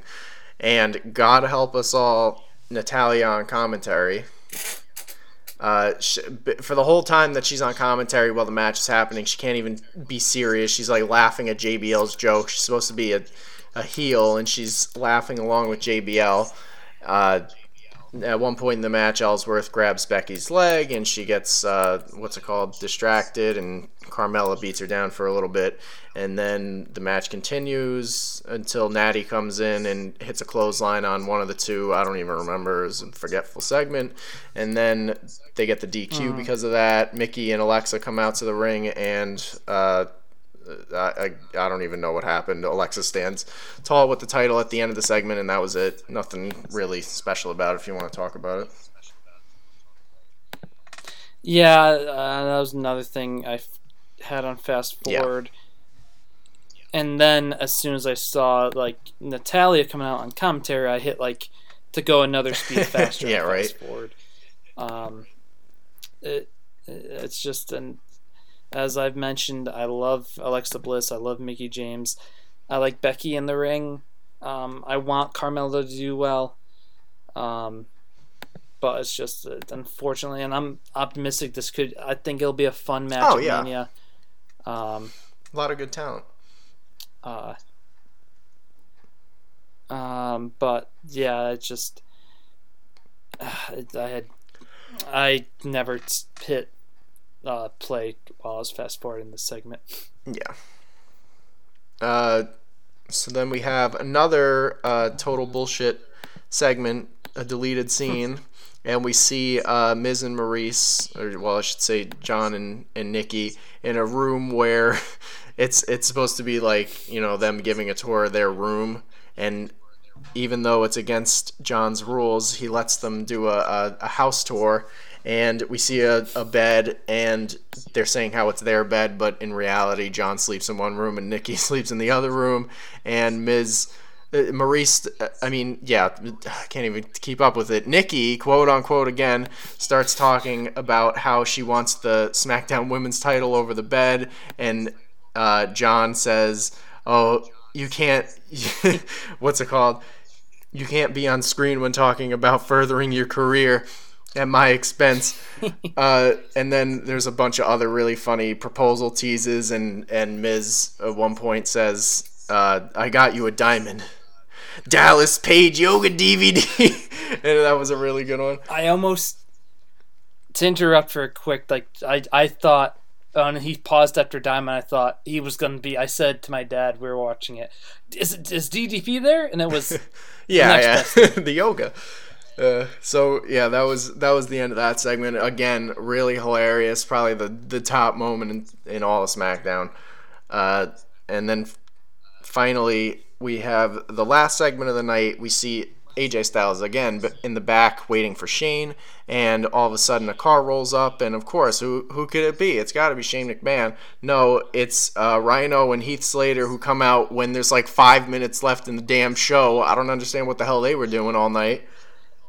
Did you see the "What's Wrong with Wrestling" tweet? What'd they say? It was like, why are they showing up with 15 minutes left in the show? Exactly. So a car pulls up. Well, no, I already said that. All of a sudden, they show the ring, and Shane's music hits, and he comes out, and he calls AJ out, and it's like, how the hell did he get to the ring if that was the only way to get into the arena? I don't know. So Renee finds AJ backstage, and she tells him that Shane's in the ring, and AJ goes out to the ring, and he grabs a mic, and he's still backstage, and he's like, I don't know if I'm gonna go out there. He didn't say that, but he had the he teased you as though he wasn't gonna go out there, but he finally does, and he's holding the mic. For some reason, AJ's like, oh, Shane, I want to apologize, and I just want to come into the ring and shake your hand. And he steps into the ring, and Shane attacks him. They brawl outside the ring. AJ hits a suplex onto the barricade where, you know, superstars usually get speared through, but it didn't break, and it was a pretty cool little spot. Then Shane, you know, comes back, and he starts hitting AJ, and he pulls the monitor out, and he hits him in the stomach with it while he's on the ground, and puts him up on the table, and hits the classic Shane elbow off the top rope onto the table, and they break through, and the show ended with that. Your thoughts on that, Mike? I thought it was awkward. Like, they never really... I'm trying to word this right, because I've been thinking about it ever since it ended.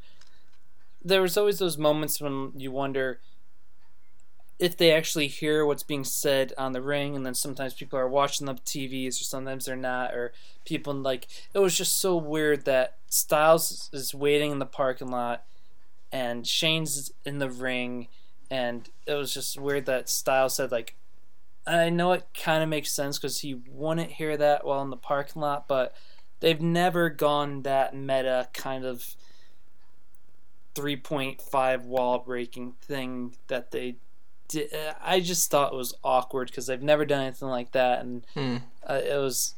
And then Renee made it even worse, I thought, where it's like, oh, Shane's in the ring, and it's just AJ taking his time getting back, and Shane's like, oh, is he going to come or not? Or I'm going to find you. And I just thought it was really weird and awkward. And then, yeah, my dad even said, oh, he's not going to go out. But then he grabbed the mic. And as soon as, like, the phone call with Brian, you know, I thought, I doubt it.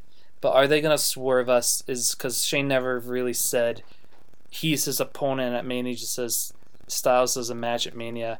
Part of the 1% of me thought maybe they're going to swerve us, and it's going to be, I don't know, Kurt, Balor, Nakamura. Are they? But the realistically thinking part of me was like, they're not going to do it. Part of me thought maybe because they're so discreet about Shane arriving and them not, and you knew Styles wasn't serious when he was going to shake his hand and apologize.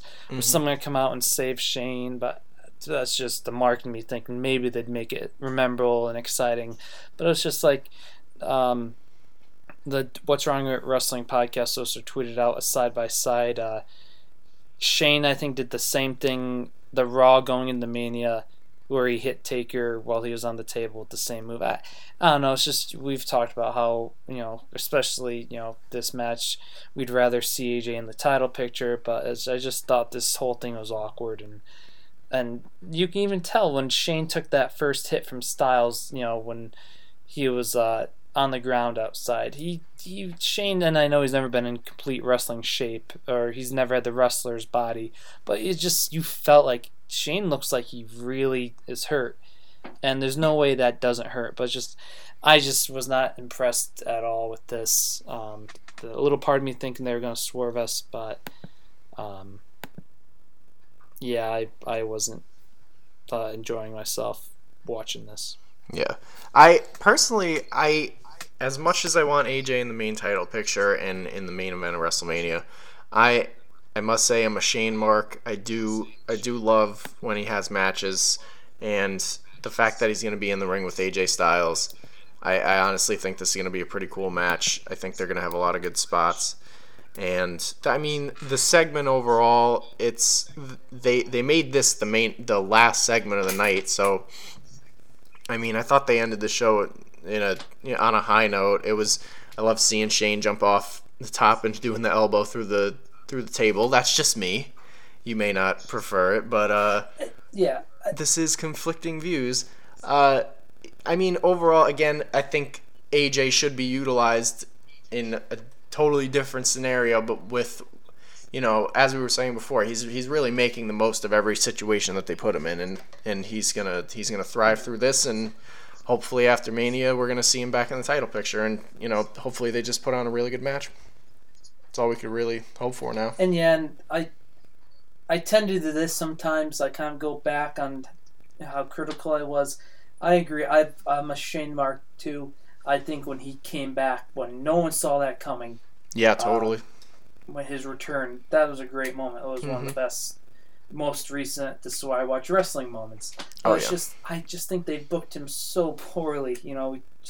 We talked about him and Taker, and then him and Bryan, and I was excited that he was in the Survivor Series match. Forgettable, but I do love like that Shane, match. I will mark out. Oh, that's right. What? See, but so many pay-per-views that just blend in and become a blur to me, and I forget some of the good moments. That match did, trying to think back, having the Orton and Bray win in the end, that was pretty cool. Yeah. I will say that. But anywho, with Shane, it's just, I don't know. I always love watching him jump off and sacrifice his body like that, but it's just, I think once again, it's other stuff that's, ruining my judgment on things. If this creative was better like it was in the day, I'd let some of the stuff pass, but it's just like, Yeah. So with that being the last segment of SmackDown, trying to put the positives first on the table. You know what? I'll even say the tag team match, I'll give that a positive. Obviously the Miz stuff, and Marie stuff, that stuff was, amazing, I thought. It sucks because, and once again, the Bray Wyatt stuff, that happened during when that stuff was actually before they misbooked them, I would have, given that positive. It's almost just like, at this point, I don't care. I'm giving this Raw and I hate disrespecting the Miz like this, and Alpha. D. Solid D. Wow. See, it's so funny. I'm gonna give this show a B plus. I mean with the opening segment with AJ, I thought it was great. The tag team match was good. The Miz stuff was hilarious. Uh the Ambrose and Corbin and Orton stuff wasn't that great. The backstage thing with Wyatt was good. The Cena Fandango thing, honestly, I mean, with that short little segment, I thought it was pretty funny. The Becky and Carmella match was forgetful, and then we got more of the Bella stuff, and then the final segment was good. I again, I give it a B plus. I thought there was a lot of good in this show. Conflicting views, everybody. Conflicting views. Yep. So, my favorite wrestler. And I keep that's the right category, right? Yeah. Is that what we do? Yeah. This week is really hard because there was like no good wrestling. It was more, if anything was good, it was just a segment. There was, good segments this week. That's what saved, and all the positives were the segments. I can't think of one match. Exactly.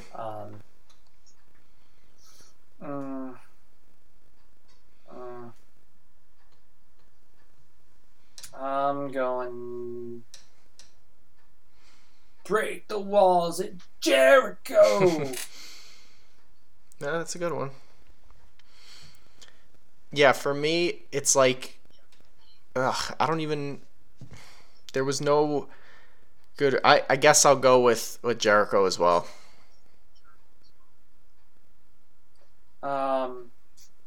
For my most disliked wrestler, there's just so many to choose from. Do I want to continue hate on this one superstar? Do I switch it up a bit? Which did I hate more? Both been ongoing and haven't liked these things from the beginning. I'm going back to the well. I just do not like Nia Jax. I wish she wasn't in the company. She really takes away from the very athletic woman that we have in the business. I'd rather see Dana Brooke. Quite frankly, Dana Brooke and Emma over Nia Jax. She's my most disliked wrestler of the week, and it's almost like it's tough to beat her in a way for me. Harsh. For me, least favorite wrestler.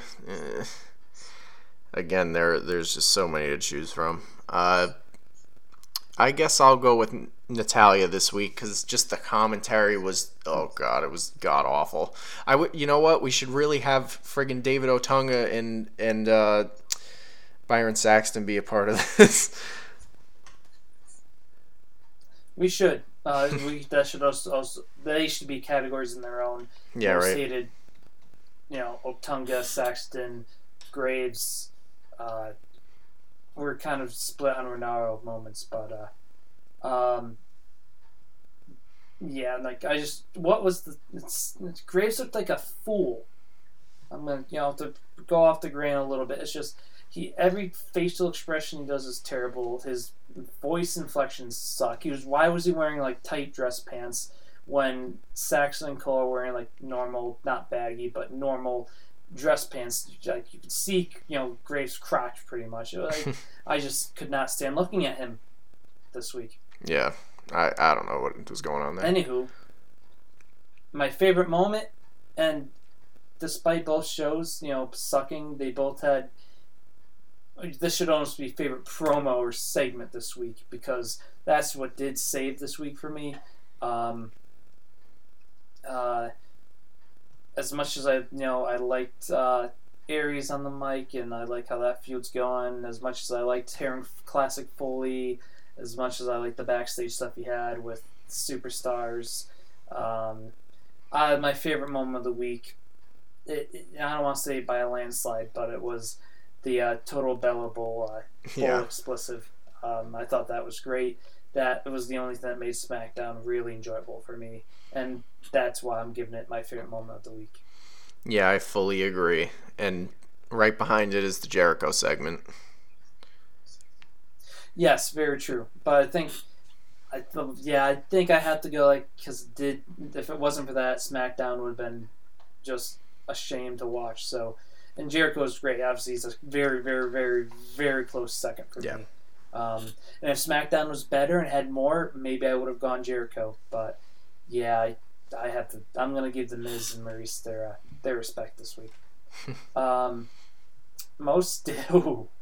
How long do I have to decide? Because I still haven't. Most disliked moment.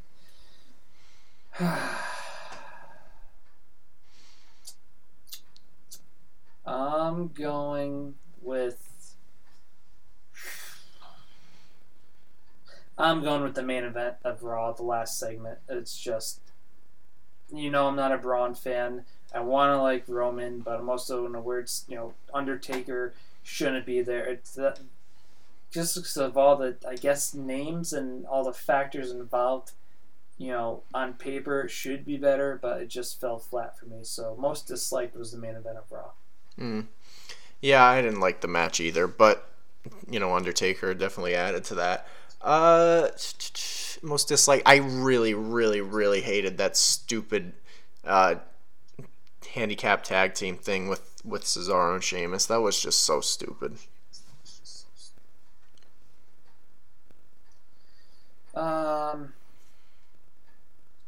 Yeah.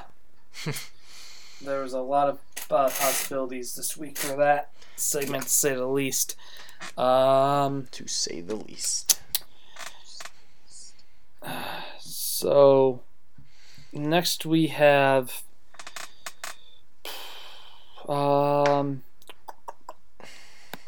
This Week in Wrestling History. Great.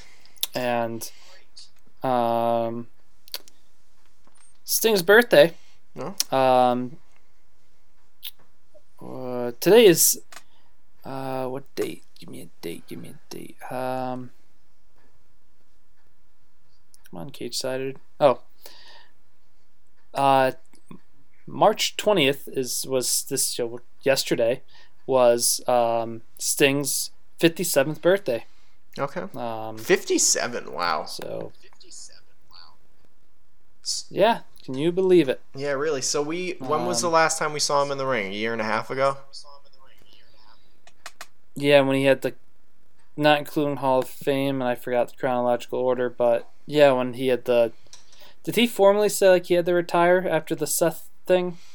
Did he say that? I think he said it at the Hall of Fame, yeah. That's right. That's right. But I mean, hey, if he was say it was 2 years ago, that's 55 years old that he was in the ring. Pretty impressive. That's even older than the Undertaker. Yeah, and honestly, I'd rather I know they wanted to, but Sting got hurt. They didn't want to risk the neck, but and it's been rumored forever. That I think, if you ask me, what should have been Taker's final WrestleMania, him versus Sting. Yeah, really. Because he had already lost to Brock. I wouldn't have cared who won. I wouldn't have cared if this was I hate saying this, but if this was a Goldberg match. But just to see them two in the ring together. Mm-hmm. Just a stare down. I hope they give us that moment just to see the two of them in the ring, doing a stare down or something. I still hope we get to see that at one point. But, yeah, looking back, it was nice to finally Sting. And Sting at Survivor Series, was that 2 years ago now? I think it's that was going on 2-3 years maybe. I don't know. No, yeah, 3 years actually. Yeah, that was one of my. Wow, that was one of my all-time favorite. This is why I watch wrestling moments. Oh, for sure. Yeah. Another birthday this week. Happy birthday! Going back to March 19th on Sunday. Happy birthday, AJ Lee.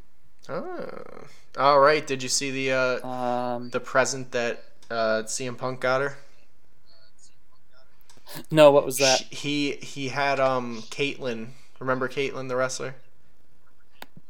Of course, he had her come to their house and surprised her in the morning when she was doing work or something, and apparently they're really no best way. friends. and they don't see each other that often, so he had her fly out and whatever, which was a very sweet present. Oh, that's awesome. Wow, was that on his Instagram or her Instagram or Twitter? I think it was on hers. I'm gonna have to look at that because that's awesome. Yeah, it is.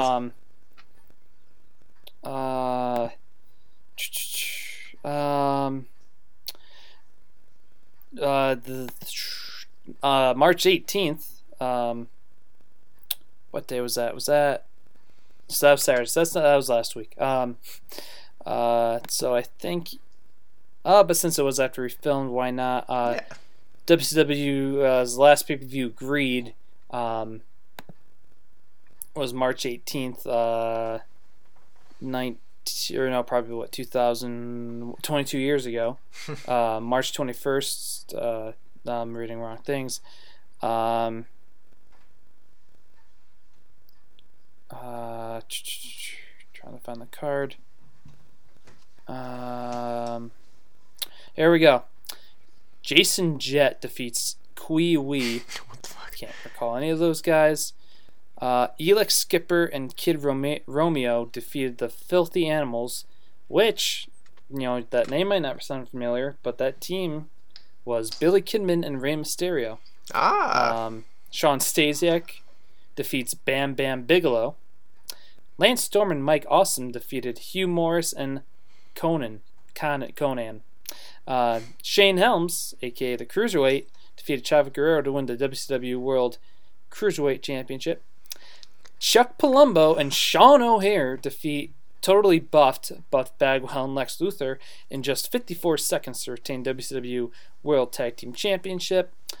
Ernest Miller, a.k.a. Ernest the Cat Miller, also former voice of Velocity, defeated Who Better Than Canyon?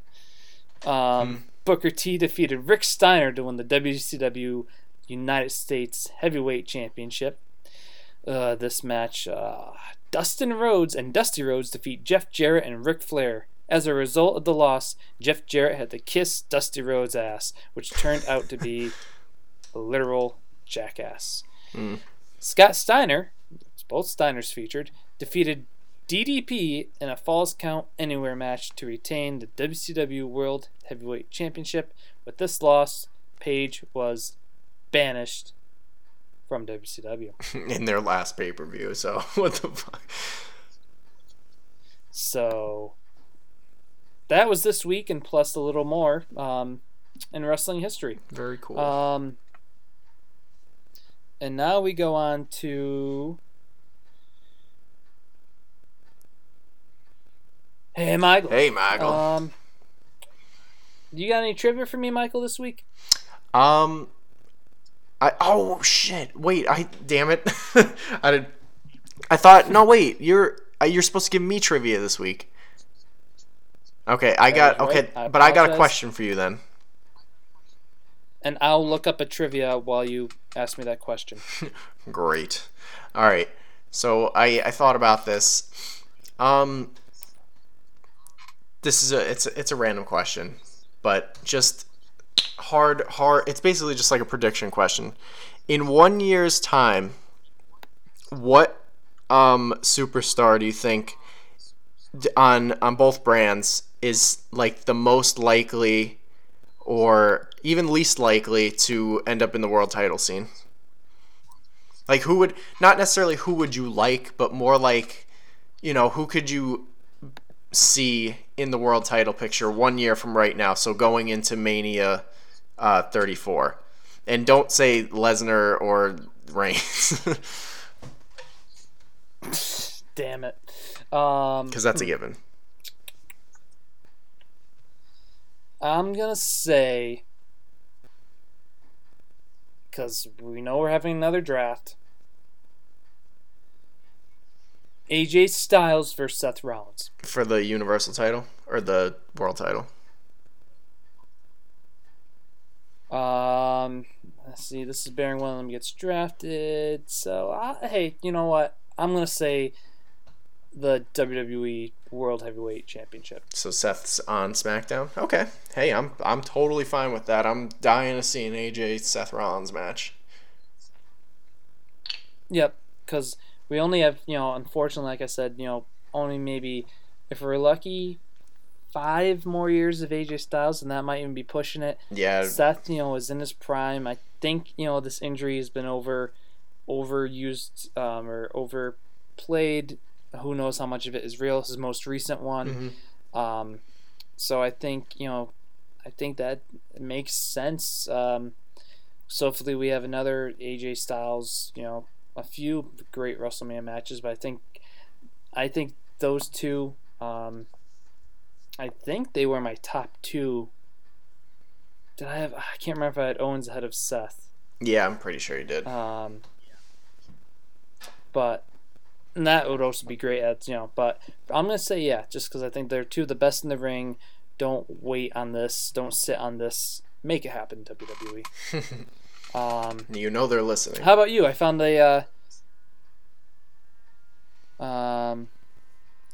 about you? I think I found a good trivia question, but how about you for your Hey Megal? So for this question, it's like it's got to be Reigns versus Brock next year. If they keep the title on Brock for a whole year, which I'm assuming they're going to do, it's got to be Reigns that's going to take him down. So I'll just say that's what's on Raw. But on SmackDown, what I am hoping for and I'm praying for, even though I'd be totally fine with Seth versus AJ, hopefully we see Kenny Omega debut at the Royal Rumble next year and then face AJ for the world title at WrestleMania in the main event. That would be sick. Be really cool. So my trivia question, I think I might get you on this because I think this is a pretty good one, and this is straight from WWE's website. Oh boy! Which superstars? Or actually, maybe. Hey, Maggle. Which WWE superstar's entrance music contains the lyrics, "They broke the mold when they made me"? And they give you 4 options: an A, B, C, or D. Oh boy! Shawn Michaels, Dolph Ziggler, Billy Gunn, or Mr. Perfect. Once again, I'll say that one more time. Which superstar's entrance music contains the lyrics, "They broke the mold when they made me"? A. Shawn Michaels, B. Dolph Ziggler, C. Billy Gunn, or D. Mr. Perfect. Okay, so I think I'm gonna eliminate Shawn because the amount of times I've heard his theme music, I can't recall hearing that in the lyrics. Dolph, I could see it being him, but I'm not sure. I'm just trying to think. I'm here to show the world. I don't know. Billy Gunn, the Ass Man song. I can't see that being in there. And then Mr. Perfect, I honestly don't even know what his theme song was. So just with the really? what that was. I thought it was only like an instrumental. I'm gonna help you with the elimination process. That is correct. I'll say that. And it's teased. Curtis Axel is almost like a remix, you could say. It's just that. Let me see if I can pull it up. Let me see if you can hear it if I play it. But yeah, while you think about the 3 remaining, Mr. Perfect was just the instrumental, which I'm hopefully about to find shortly and play. So I'm gonna eliminate Shawn because again I can't recall hearing that, and you know what, I'm gonna go with Dolph because I can't imagine those lyrics being in Billy Gunn's theme. I could totally hear breaking the mold in Ziggler's thing because of how he's a show off and all that. So, final answer, B, Dolph Ziggler.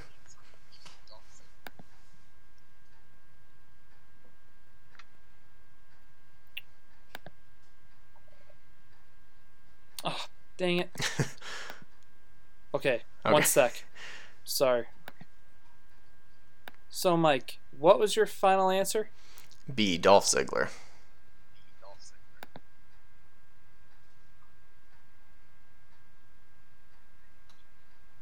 That is not the sound effect I was hoping, and it was very quiet. But you are right. Hey, Dolph there we go. Ziggler's entrance music contains they broke the mold when they made me. I personally didn't know that until I kind of went through the same elimination project process while looking at it, because we've heard Sean's, and I've, sensational sharing Sean. You've never, you don't remember that. Billy Gunn was the I'm the ass man, and I actually, when I was looking, I eliminated him right away because I had the WWE anthology that had a bunch of the theme musics on it, and I always used to play Billy Gunn's music. And yes, and then Mr. Perfect, is the instrumental. And it probably won't sound as good because I think with my mic plugged in, you can't really hear it that well. Yeah, I kind of faintly hear it. Yeah, that sounds familiar.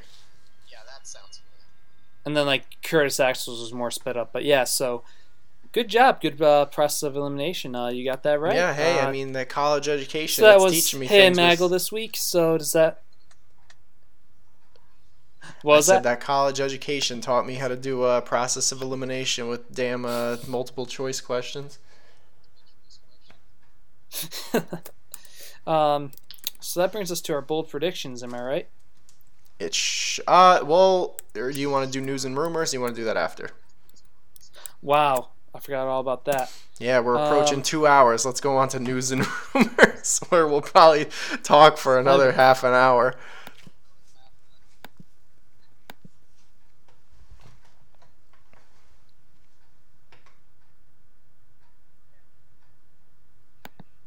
Thought I'd lead off news and rumors with that little soundbite. Okay. I didn't hear it. Let me try one more time. I can't let it play too long.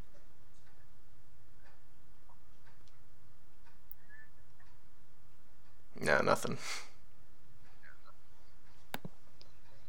That was, of course, Paige from her headline making news from this last week in wrestling, and that's gonna be the headline. I don't want to get too much into this. I try to avoid from this kind of talk, regardless, along with swearing. But obviously, if you haven't heard, Paige had a few pics and videos leaked, and involving, of all people, I'm still trying to wrap my head around this, despite all the hilarious memes I've seen and GIFs involving Brad Maddox and Xavier Woods. The WWE has said they will not punish any of the involving parties, which is good.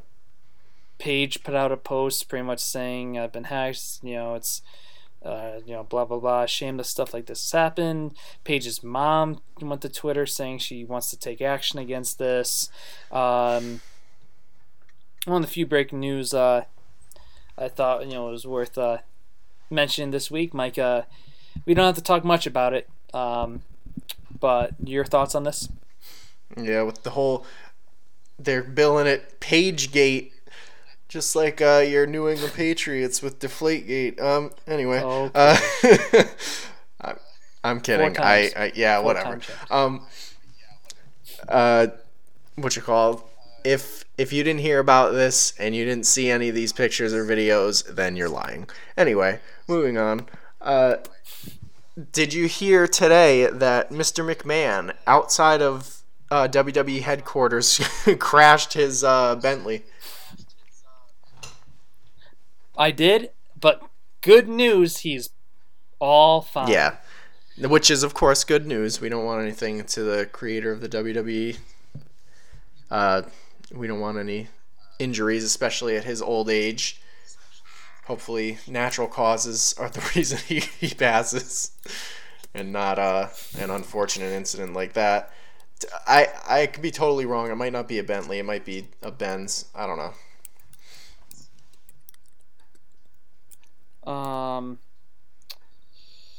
Yeah, this was other than those two things. There's a few other things. I don't know if you wanted to bring them up, but those kind of things took a lot of the news and rumors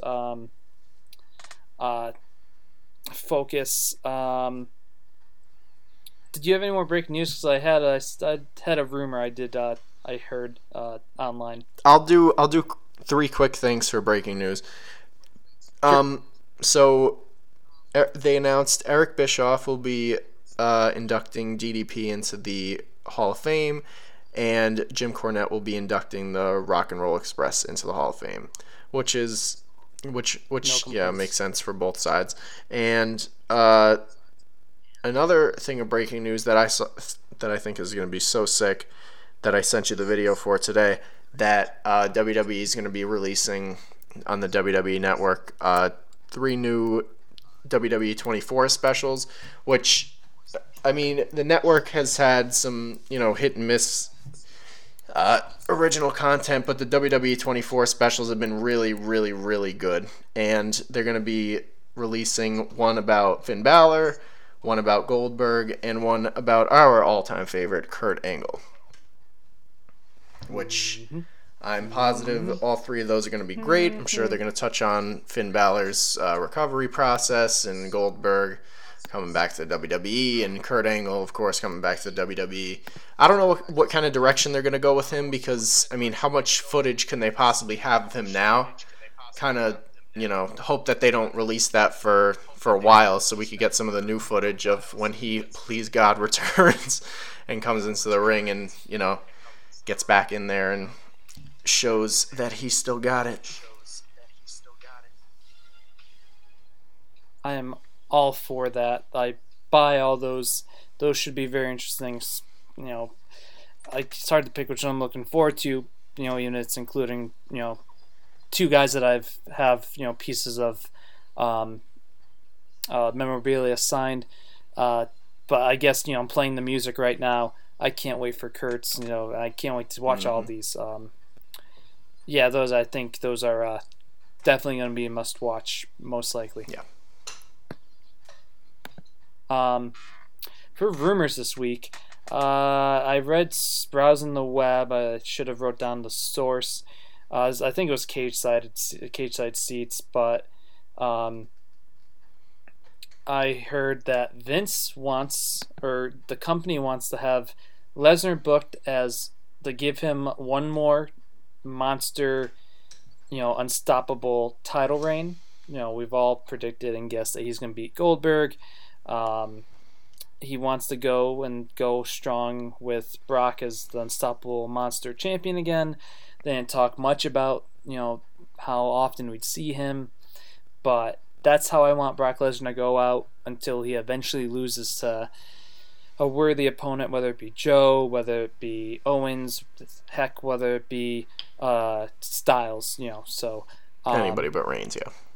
Your thoughts on that rumor, and if you saw any other rumors? Yeah, for me, a lot of my focus was towards the Page stuff and those Hall of Fame announcements. But do you have any thoughts on that rumor, as well as maybe other rumors? Yeah, so as we've discussed, I'm not a fan of the whole Lesnar Goldberg for the title, but again, we can't change anything, so Lesnar taking the title from Goldberg is totally fine by me. Lesnar might be a part-timer, but he's been here for the long haul, and if he's going to be billed as that monster that we saw after he beat the Streak, I'm totally fine with it. As long as he's putting all his effort into his matches, and we get to see some awesome awesome matches from him between people like Joe and Owens, and some of the new talent that we've never seen him face, I'm all for it. Yeah. And then last little bit of rumors is the Hardy Boys, Matt and Jeff Hardy, have been offered a contract by the WWE, but we do not know much of the information on that. Agreed. I did see that, and we even mentioned that before we did start recording. But talking about the ever so exciting Raw and SmackDown shows, it's easy to forget things. But yeah, I think they're coming. I'm trying to think what makes more sense. I'm hoping the night after Mania. I could see him waiting until like one of the next big pay-per-views, or the next biggest. I don't think they'd wait all the way to like Survivor Series, but I could see him pulling SummerSlam. But I think just because I think Jeff, like we mentioned, Jeff clearly wants to come back. Obviously Matt does, but Jeff, interview, said that he'd love to have maybe another title run and to come back to WWE. I think it is inevitable. You can't always believe those like David Meltzer articles or the Wrestling Observer, but it makes sense because they said, or people said, that their Ring of Honor runs wasn't anything too long. Same with the New Japan stuff. It was like kind of like one-time matches. So I definitely see it happening. I believe it. Who knows, what the offer is. I hope it's something good. I think even despite how it's, I know it's mostly Matt, but despite Jeff being this crazy character, I think watching it, if you've watched any of the Broken Matt Hardy stuff and the Brother Nero Jeff stuff, it seems like Jeff's matured from, he obviously I think it's safe to say, hopefully he's conquered his demons. We've seen how bad he was, in TNA. You knew it wasn't good, the first time leaving WWE. And you even could tell me, in his last WWE run with him and Punk in the title, that he's grown. So I think WWE would love to have the guys back. They know they'd have a big draw. And, I'm excited, and I could see it being, the night after Mania. If not Mania, or leading up to Mania. Yeah. I mean, I guess we could talk about this. The night after Mania is like, there's got to be so much stuff that's going to happen. Like, as usual, we're going to get some sort of NXT call-up. We could possibly be seeing Nakamura debut. We could see the Revival and DIY. One of them definitely... I could see all three of those coming up. And then we have... Agreed. Plus maybe Asuka. Yeah, Asuka possibly. Who knows? We have Finn Balor, who I guess is going to be coming back the night after Mania, because I highly, highly doubt they have him coming back next Monday on Raw, because what the hell are they going to build towards for Mania? We have Angle possibly coming back the night after Mania, and then we have the Hardys. So it's like that. I mean, I'm all for all of that happening, but would they jam-pack that into one show, Hopefully they treat the night after Mania the same way 2 nights after Mania with SmackDown, because of the brand. That's true. We haven't had a Mania after Raw or after SmackDown thing. Yeah, so hopefully they don't try to cram all that in one show. But I'm still trying to figure out what angle. I'm trying to figure out what are they going to do. Is Angle going to be the GM? Is he going to help Alpha? Is he going to go on a little, not title run per se, but maybe is he going to have some of those matches that he says he has room for matches left? So I'm still trying to figure out where all these rumors are going to end up. Angle, the Hardys, those all 4, NXT people, Balor. Well, Balor's part of Raw. That's the only given. But I'm still trying to figure out where these guys are going to end up and where they make sense ending up. And how about you? For Angle, I mean, like you said, I'm sure they're going to start him off as either the GM of Raw or the manager for American Alpha. Tonight, Jason Jordan hit an Angle Slam, so that could possibly be an Easter egg or a spoiler towards them possibly starting a stable. But I'm sure, again, that's how they're going to start him off, as a non-wrestling character, and then probably move him into, having a role as a wrestler on the main roster. Yeah, that's something that could benefit from a slow, perfectly timed slow burn, but a slow burn regardless. Because everyone wants to see him wrestle. People are going to go see that. They don't need to give that to us right away. He probably, we saw him, 2-3 weeks ago, so I'm not saying he's out of wrestling shape, but he probably wants some time to get back in WWE shape, per se. Maybe, depending on if he works with some of the current talent, behind the scenes and stuff. But, the only thing where I'm not completely sold on, and I could see him being GM, but there's also been rumors that 2, both females, Summer Rae and Lana, have been, other I've heard through various social media, different podcasts, websites. So I'd rather Angle than those because I kind of like what they're doing with Rusev and Lana. They're kind of rectifying him, resurrecting Summer Rae. The sad thing is, though, I believe it because as far as we know, she hasn't been fired yet. They kind of still mention her every now and then, but if Angle is to take the GM spot, I just hope, and we've talked about this, I just hope he doesn't become like a lackey, and that he kind of like stands up, and because he has a relationship with Triple H, and that he doesn't become what Foley became. Oh yeah, if they do that to him, good God. Yep. With the Hardys, because both shows need more tag teams. I'm trying to think who I'd rather see them go up against. I'd love to see them in the title picture. Maybe not right away. I'd love to see them in the. I think the New Day would be best, only because it will give the New Day something of relevance. Give them a few that people care about. Yeah, and it'd be so fun. I could see those promos. Yeah, and even if Enzo and Cass, I could see them winning at Mania and continuing a feud with Gallows and Anderson. I could even see Hardy's having great stuff with Cesaro and Sheamus. Yeah. But also if you put them on SmackDown, they don't really fit. So I think their debut on Raw, as much as SmackDown needs more teams too. The American Alpha doesn't really need someone to go toe to toe on the mic with. I think they just need more, just good young competition. Mm-hmm. Which brings me to my next. I think I could see both DIY and the Revival. Who knows if they're both gonna debut, at the same time. But I think Raw has the better.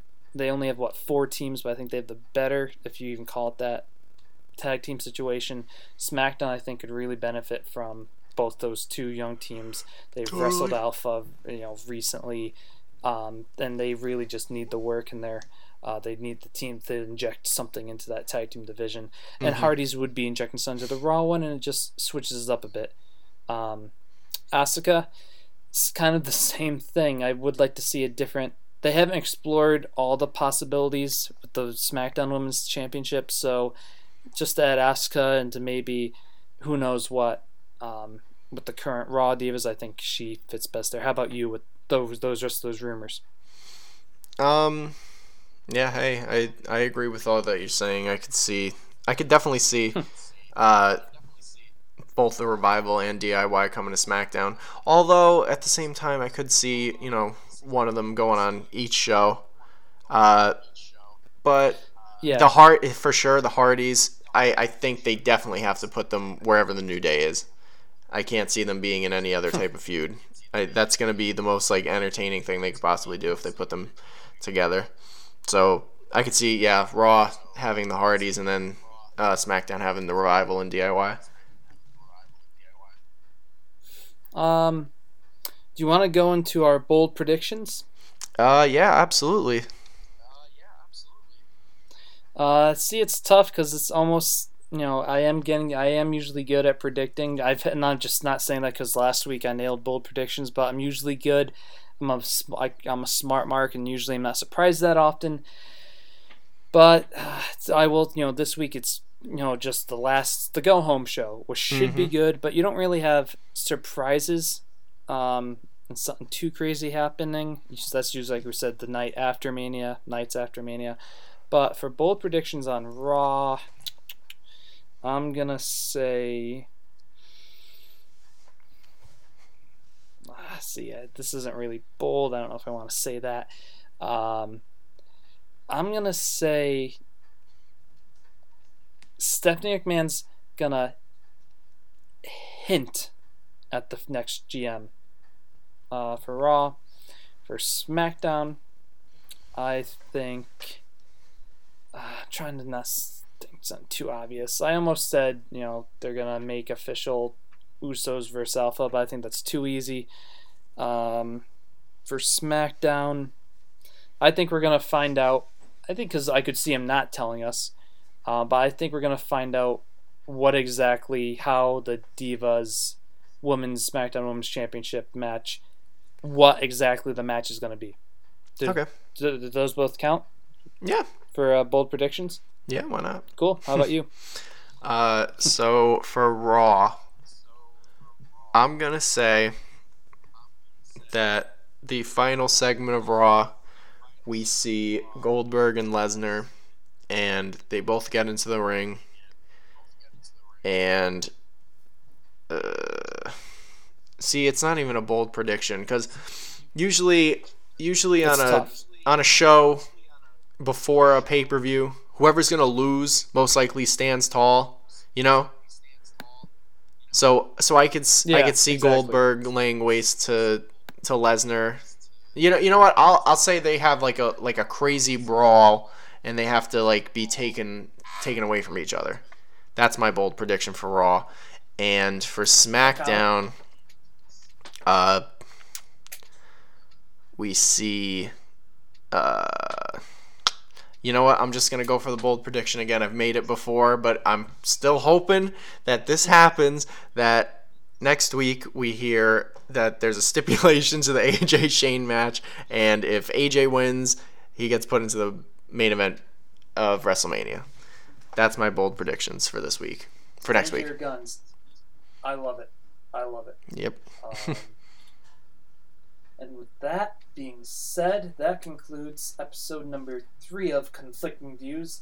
I am one half of the very fine, fabulous hosts, Mike Benson. You can follow me on MikeTheBeast92 on Twitter, at Mike_Benson on Instagram. Don't add me on Facebook. I have been getting too many random fake accounts friend requests, and then brightens up my day seeing a friend request, and to see it's someone I have no mutual friends with ruins my day. So follow me on those two. You can also subscribe to my YouTube channel. Just my name, Michael Benson, BENDTSEN. Setting up now, bringing it over to my co-host, who's gonna not do a shameless plug and actually promote what we've been doing for the last 2 hours. Yeah, right. Because I could care less about other social media platforms that are my own, I should say, I am going to only plug Conflicting Views stuff. So please be sure to subscribe to us on YouTube at Conflicting Views Wrestling. As I've said for the past 2 episodes, we are still attempting to get us onto iTunes. I am hoping and I'm praying that we can get it on before Mania, because I know we're going to have, for the next 2 weeks, we're going to have some pretty cool shows where we'll have WrestleMania predictions next week, and then the week after that, we'll have night after WrestleMania Raw recaps and SmackDown recaps, which will be great. So, yeah, hopefully by then we'll have us up on iTunes, but for right now, you can follow us on Facebook, Twitter, and Instagram at Conflicting Views Wrestling, and again, please subscribe to us on YouTube.com at Conflicting Views Wrestling. That's the only place you're really going to be able to find our content. Yeah. And why I do those shameless plugs, because I do share and retweet and revine all Conflicting Views stuff. Revine. So it's just all one big giant fun family social media circle. So for those who have given us the view, the thumbs up, the share, the likes, and all that fun stuff, we both thank you, and tune in for next week. Next week, like Mike said, we're going to have some WrestleMania predictions, so we'll have some fun with that. Take it easy, everybody.